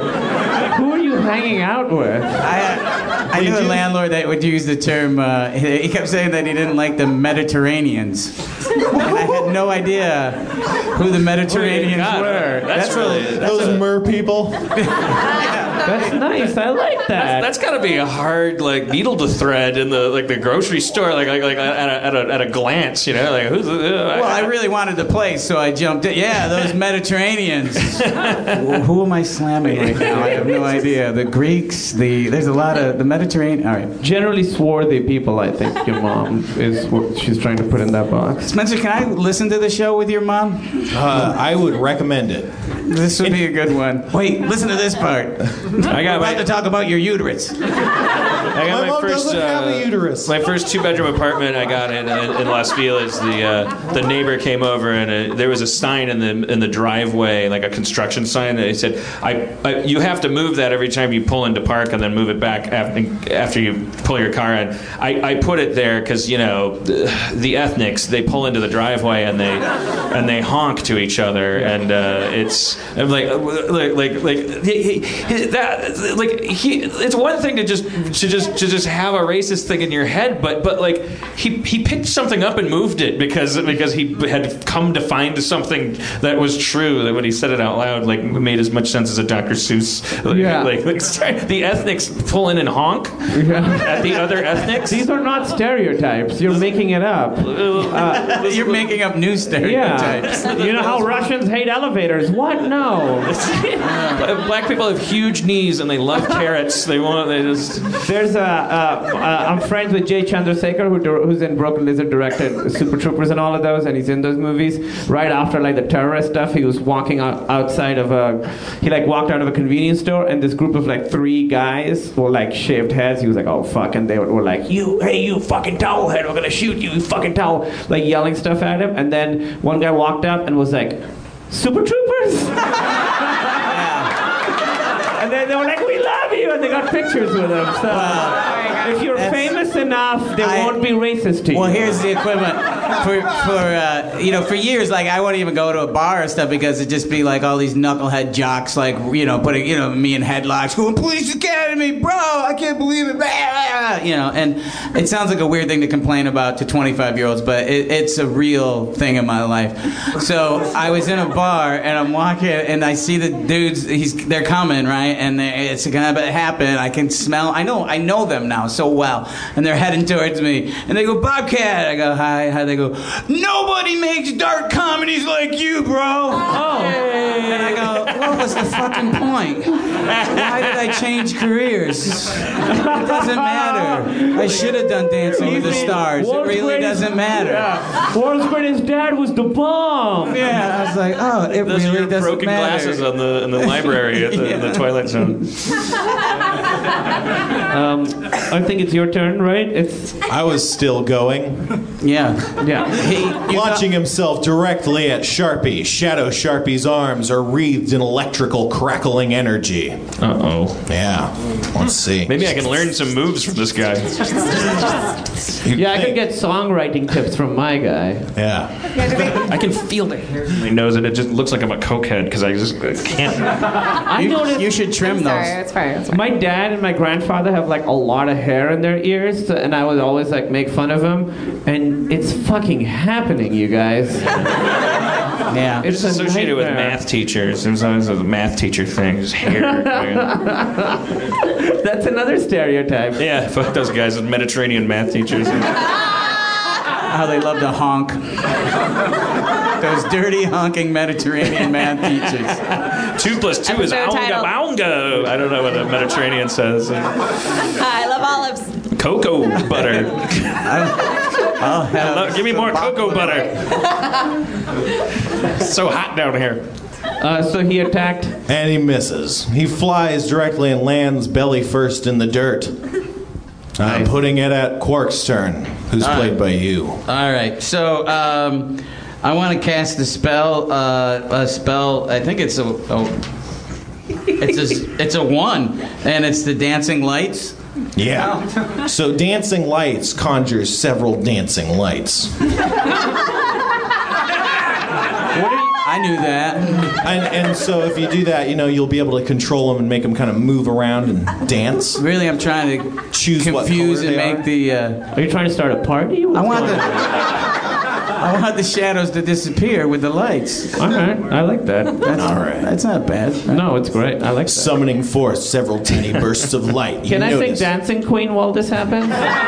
I'd recommend They're it. going to be distracted. Yeah. I'll sing Dancing Queen just to distract You them. notice your lights are rather supernaturally dim. They don't even seem to be lighting up much at all. Only 17. Oh, yeah. It's as if the shadow plane dampens lights. Now we both That's look a like drag. idiots. Sorry, y'all. At the same time, Shadow Quark launches himself at real-time Christaberg, swinging his blade wickedly. Oh, wow.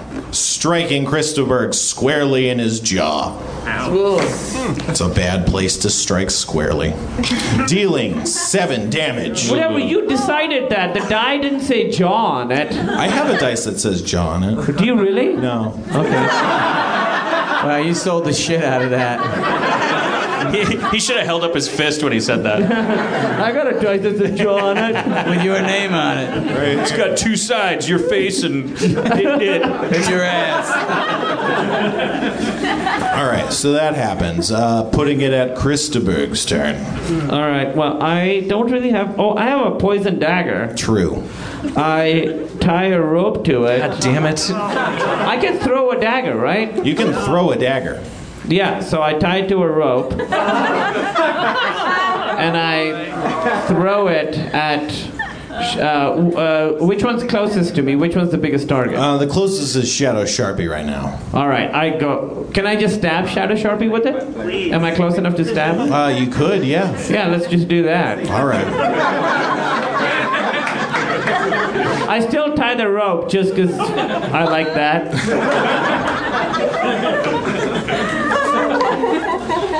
All right. You stab Shadow Sharpie in the gut with your dagger.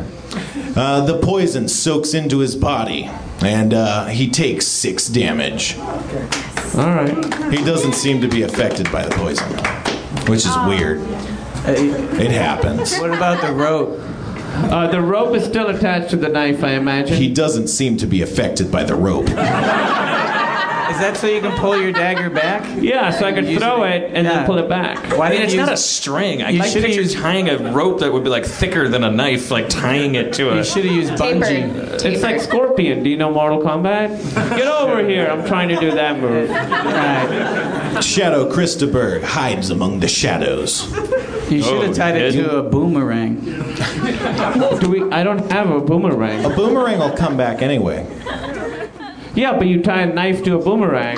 That will fuck a bitch up. A knife-a-rang. A knife-a-rang. We gotta patent this. Putting it in. Mulrain's turn. What is Shadow Coco's relationship with Shadow Mulrain? That would not be something you could divine in a glance or two. Interesting.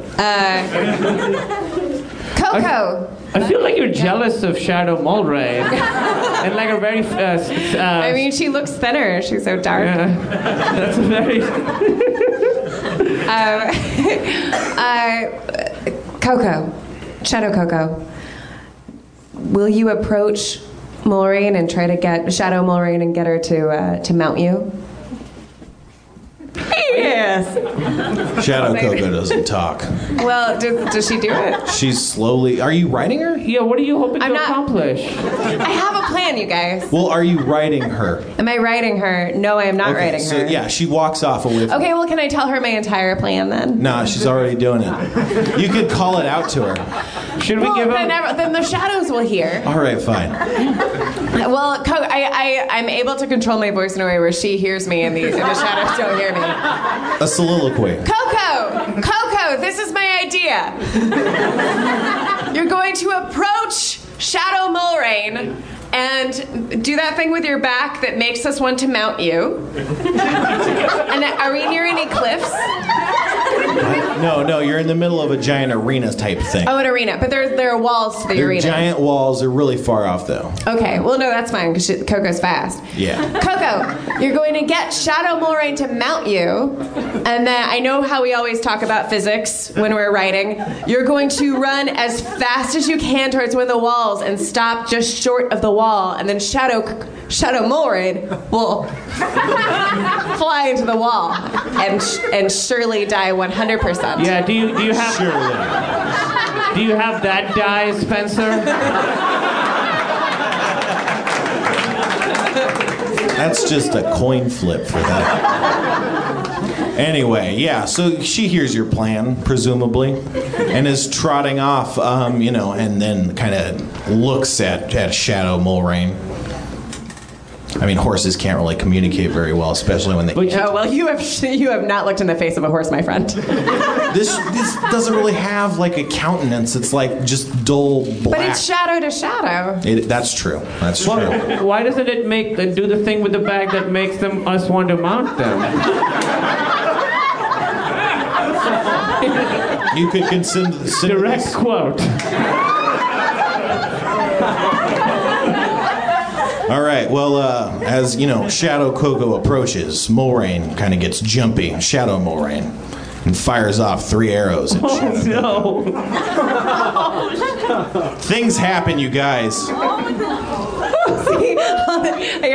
the ladies in the audience are like, God, the horse. Dealing 20 damage. Oh, my God. Oh, Shadow Coco. Can't we just turn on a light?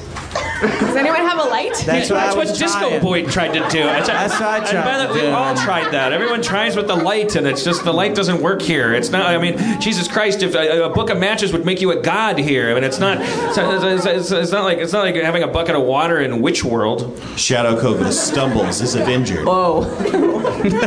Duh. putting it at Sharpie's turn. You know, that old saying. Yeah. Well, didn't the water melt the witch? Yeah. Yes, a water melted a witch baby. I don't like being patronized. Yeah. Did baby make that better or worse? It worked for me. You would have me right around my finger. I'd be, all right. She called me baby.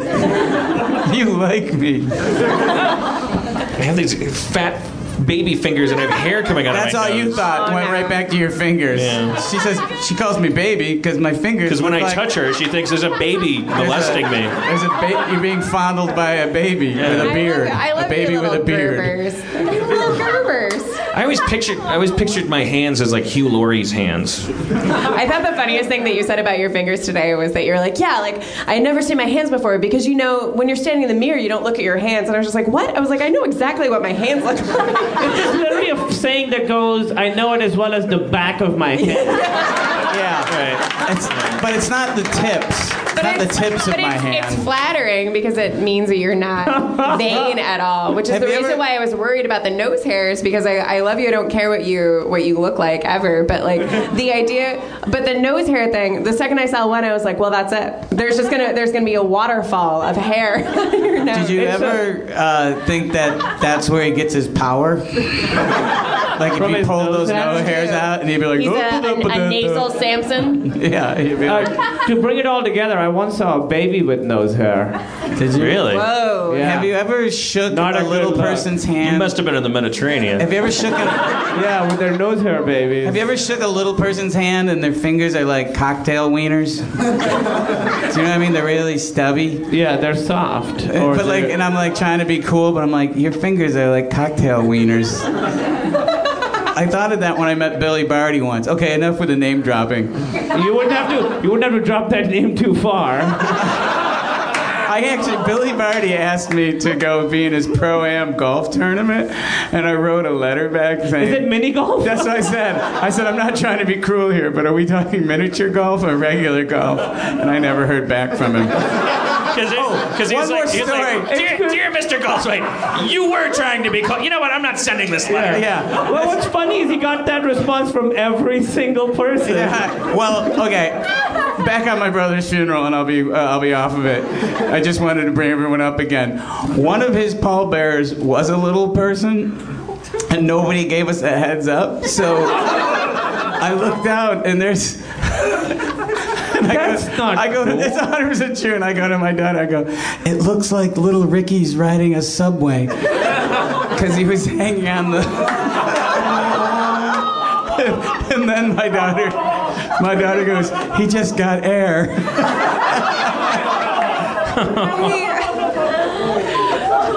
Because the alternative is like holding the coffin really low. Or riding it. That's how my brother would have liked it. There's a little, like on a shopping cart, there's a little chair. If he's riding it with some sort of rifle with a scope, that's how my brother would appreciate it. If you are a little person and you're listening to the podcast and you'd like to come down to Harmontown, I'll fly you out and buy you drinks for the last 5 minutes. I've fulfilled that. You don't have that kind of money, do you? Your target have little audience. stomachs. Your target audience is little people. Are you saying because you can put two of them in a seat? Yeah, I know. I genuinely feel bad. There's got to be one. I do too. There are a lot of wonderful little people in Los Angeles. I know some little people. I do too, but I don't feel like... It's such a weird thing to say. It's so weird that little people is the politically correct thing to say because it feels so demeaning. That seems even bad. I honestly, Let's my just brother... call them dinklages. Wait. My brother is a little person. Can I just say this? He's not, but what if he was? A good fourth of this show is dedicated to you guys playing dwarfs and your goblins and little people. So I think you're down with the little people. Yeah, when they have powers. They're one of the last. Nice play on words, by the way. Overweight people and little people. Where was it? Down with little people. Oh, sorry. But those seem to be the. Never mind. We'll move on. I'm not against them. I love their little faces. I want to squeeze them. None of this is helping. I love the rub to their little heads. I once had to hire one to play a pig when I was shooting this thing called... None of this is helping. I was doing this thing called Houdini the Pig, where I had an escape artist Dan, are you pig. going to fly 5 of them down there? All right, we can keep going. Oh, man. Does anyone know about the Little Person neighborhood in San Diego? Yeah. That's a thing. There's a street that was made by Disney or Theodore Geisel, or I think it's Theodore Geisel. Really? Yeah. Why where would they do that? What if you just stumbled because into that area and you didn't know? Well, you feel delighted and joyful. All the houses are custom made for what's little in the people, water so the here? doors are smaller. And, So he was pro Starbelly Sneetches, not mixing with the other Starbelly Sneetches? well, I don't think it was like a ghetto. It was like it was like a. There wasn't nice, a wall around it. No one was sent there. They had a 2.5-foot wall. They're just keeping their money little. They're doing what the Irish, and the Italians did. Well, we really helped this 100%. Guys, let's cut this conversation short and move on.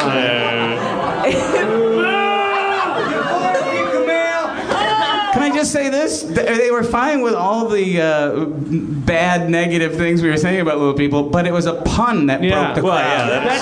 That's what kills it. So that I did it to kill it, and now we move on. They're fine with a form of racism, but a pun, ow, that hurt my brain. Because puns are really the hardest. Puns hold up a mirror. They're the hardest jokes to write, but they're the most loathed.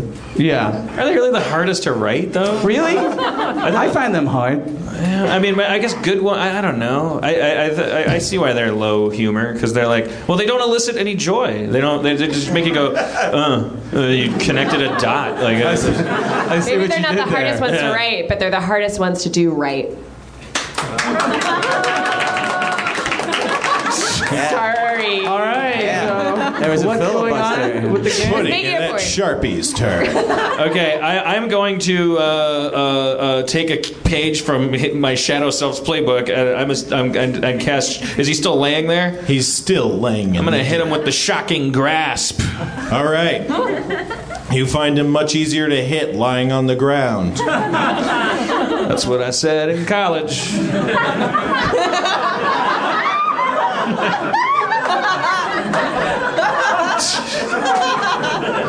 Electricity surges through your arm and flows into the lying on the ground wizard, dealing It's my comedy. 20 damage. Whoa!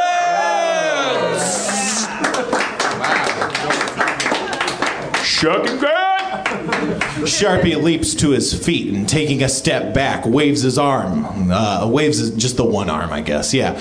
Casting a fireball spell. It flies into the middle of your group and hits friend and foe alike. This is the Shadow Sharpie. Yeah, Shadow Sharpie. It's a good move, Fireball. Yeah. You still have respect for the Shadow guys' moves? That's good stuff.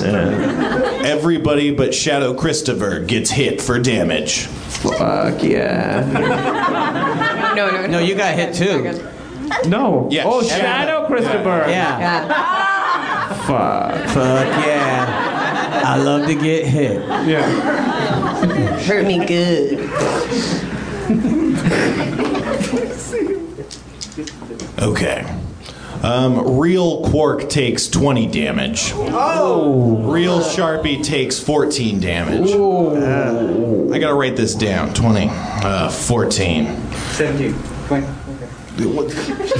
That's not helping. We can all say that, right? Yeah. Real Mulrain takes 13 damage. And did I say real Quark yet? No, real Christoberg takes some damage as well. How much? 15. 1-5? Yeah. So we all got kind of fucked there. But at the same time, our Shadow Quark also takes, that's not bad, 22 damage. Yeah. All right. He's almost dead, guys. Cool. You guys are almost winning a fight. This is awesome. Can we just bring up earlier fights we've had with them? Make them feel bad? I guess that could happen. Putting it at Quark's turn. All right. So Shadow, I'm gonna attack Shadow Quark because I can move really fast. I'm gonna hit him with my nutsack. You aren't as proficient with your nutsack as you are a sword. Okay. I mean, you could do either. Well, maybe. Yeah. Could I hit him with my 6 knives? Yes. Okay, that's what I'm gonna hit him with. Does it really say nutsack? Yeah, I have a possession? nutsack. Yeah, it's he uses it to bribe squirrels that he summons. Chef never brought that up. So it really is a sack full of nuts. Okay. Yeah. Yeah, no, it doesn't. I thought I was gonna teabag my. No, you have to wait till they're dead. Otherwise, they just attack when you. when they're down. Is there a water back in the green room there or something? I'm sitting next to this bucket of vodka, and so my first day of sobriety is not going. Yeah, the vodka's in there. Getting my ass kicked by shadows and. Hello, Dan. I understand you. I'm your friend. I'm your friend. I care, Dan. I'm assuming you're attacking with a knife. Yeah, I'm 6 knives. I thought thank you that so was much. happening. I'm getting super stabby up here. Getting super stabby indeed. Although just a bit stabby, rather. You stab Shadow Quark with your knife, dealing 4 damage. I'm sorry, 6 damage. Great. I did math wrong. It happens. How much damage do we have to do to kill these guys? A couple more. Some damage. He makes it up as he goes along. Am I wearing 16, technically. Am I wearing the cloak of resistance this entire time? You are indeed. It gives you a +1 to all saves. Shadow Quark, not using his knife, instead opting for his flaming sword, attacks real Quark, striking his flank. Dealing 8 damage. Everyone's getting destroyed right now. This is awesome. Jeez. Putting it at Christopher's turn. All right. Well, I have a bola. That's like a cat o' nine tails kind of thing. It's like it's 2 weights tied together by a cord. Oh, so it doesn't hurt. It just It'll do a bit of damage. It'll trip people up, knock people down. I think you forgot my scorpions a couple. It shit. gives it the Tumbawamba effect. Nice. It's the Tumbawamba effect. So It'll pick people up and knock them down. And then you get up again. But they'll get up again. That's the problem. It's kind of useless.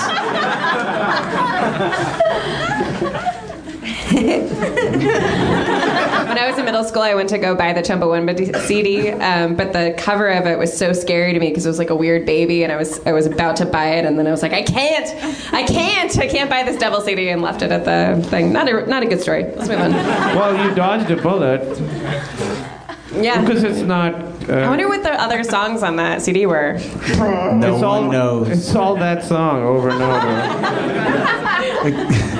I think that band was kind of like some kind of like hard because they were not the kind of band that you'd expect. Like that was like a weird random thing they did. They wanted to be the Sex Pistols. Yeah, they were very political. Were they really? Oh, that's what it was. Yeah. Yeah, and then that was what hit. That sucks. It's like being a big Who fan, and then Squeezebox gets played on the radio, and you have to explain to your friends they don't suck. What did the Scorpions do? Oh, they're gonna go after you. So if I can use the bolas and get one of them on the ground, then Sharpie could electrocute him, right? Yep. Sharpie, what do you think of that plan? Can I use shopping? Can I use shopping grasp again? Yeah. That's a level 1 spell. You got quite a few of those as far as I know. And he got someone's babysitter's calling and going, what happened to you? You owe me $600, and I put your baby in the oven. Because I was 13 when I got the job, and now I'm experimenting with acid. I'm saying the show's going long. That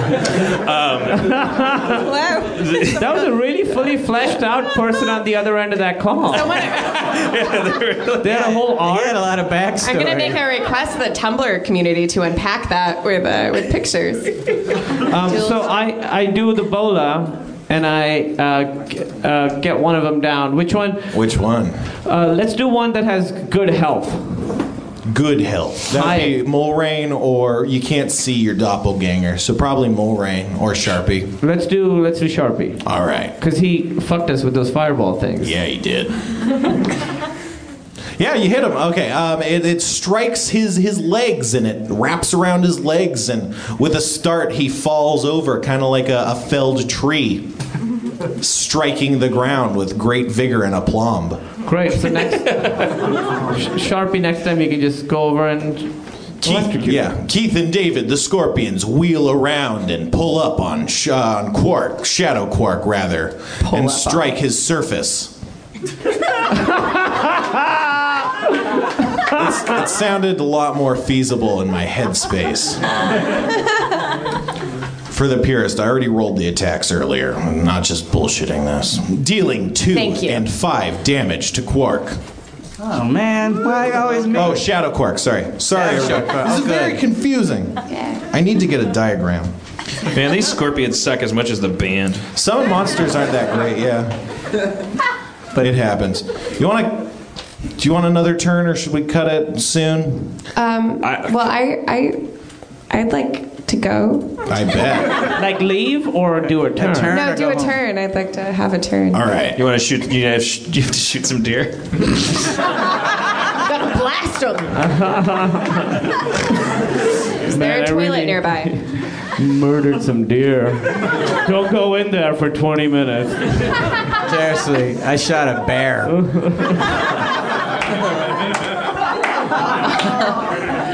I gotta go so bad right now. I'm falling.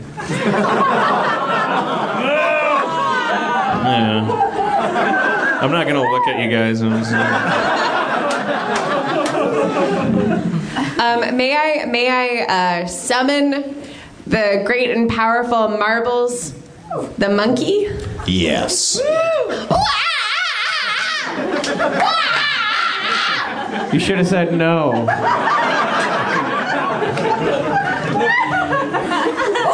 Shadows! Attack! You'll know what I mean. Who are you attacking? We murder the monkey. Yeah, who are you attacking at? Marbles is going to attack all the shadows, and can I give him some tools? Nah. Give him a little outfit and a tricycle. And a mouth gag. Hey man, that's not cool to monkeys. Just the one target. All right. Who has the most? Maybe the one down on the ground would be. I don't know. I just I did something and I feel like. I send Marbles towards. Who's the one down on the ground? Well, Sharpie's down, but Quark is almost dead. Yeah. Shadow Sharpie's on the ground. Quark is on the ropes. All right. Well, I guess I could do that. I really believe in Marbles. I think that he could do a lot of damage to someone who had a lot to lose. Sure, man. Monkeys will fuck you up. Yeah, go for a strong one. Okay, who's the strongest right now? Mulrain? That's debatable. Probably Mulrain has the most health. I don't know why I'm flattered. I mean, it's not me. It's Shadow Mulrain. Even Mulrain is not you. What?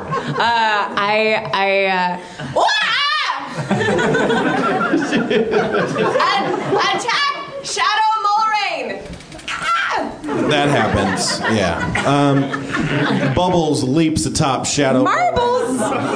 Bubbles is Michael Jackson's monkey. Yeah. I'm an old man now.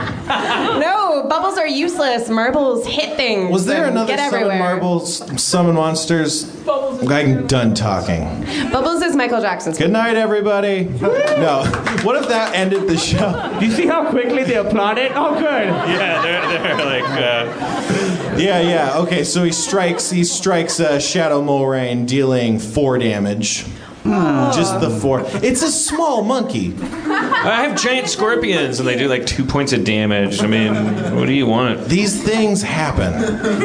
It's fine. It has no tools to fight with. Like you could kill a monkey very easily. I don't understand why I can't give Marbles tools. He has hands. He's eager. He's got a great spirit and a great backstory. He's in it for himself.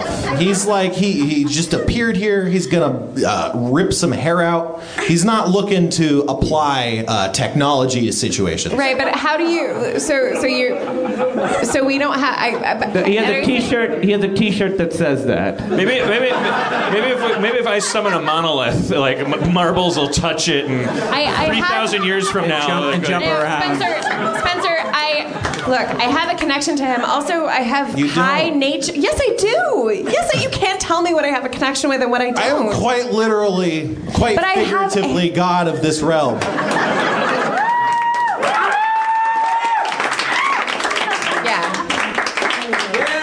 Great work, everyone. But I have handle animal and knowledge of nature. All of these are true. All right. You got her to do something. Without that, it would not even have been 4 damage. It might have not even known how to use a wrench or whatever. All right. It might have failed harder. It could get it could like if it was fighting termites, and you gave it a stick. Yeah, like, it could possibly like use the stick to gather the termites. God damn it! All right. Monkeys rip people's faces off. Yeah. This is a very little monkey. This is like a foot, like a Kuchin. Oh, have you seen Jumanji? That's not a good conversation starter. And saying it angry. Yeah. You're on a first date. Have you seen Jumanji? Hi, my name is Troy. Hi, I'm Aaron. Have you seen Jumanji? Terrible icebreaker. Do you even know? Your car will get crushed by a monkey. They'll ruin your dishes and they'll look like they're having a great time. Robin Williams. Yes, that I can connect dots. is. He was in Did you like that, All right. Well, we should. I guess we're not going to. I don't want to play Dungeons and Dragons anymore. I don't think you wanted to play when you sat down. You did look a little grumpy. We gotta. I mean, are you at the end of your role? No, I just thought that'd be a funny way to end the segment. It was. It was funny. It was Thanks. funny. Thanks, guys. All right. Let's.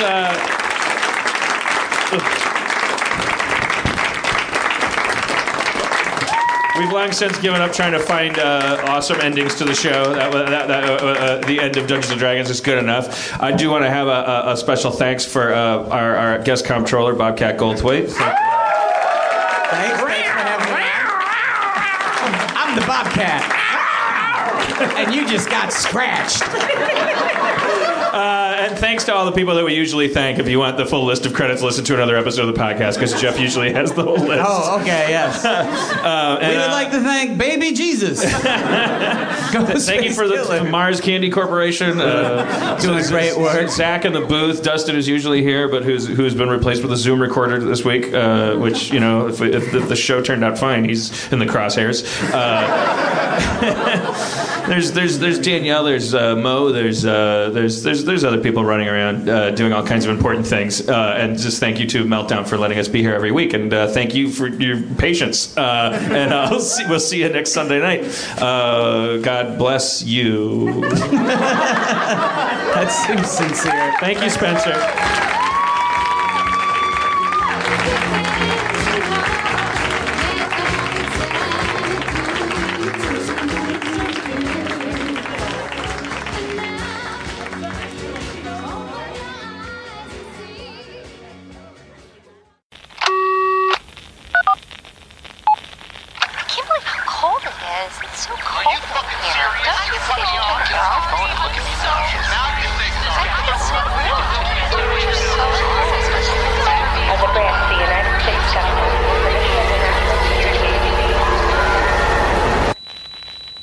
As a branch of the United States government, it is the mission of the National Security Agency to assess and flag citizens of the country who may present a threat to its security. The NSA has clearance to wiretap by any means necessary. Tapped. Incidental recordings of private conversations from the files of the NSA. Now on feralaudio.com. Hello, beautiful. I'm Amy Errett, founder of Madison Reed, a hair color company I named after my daughter.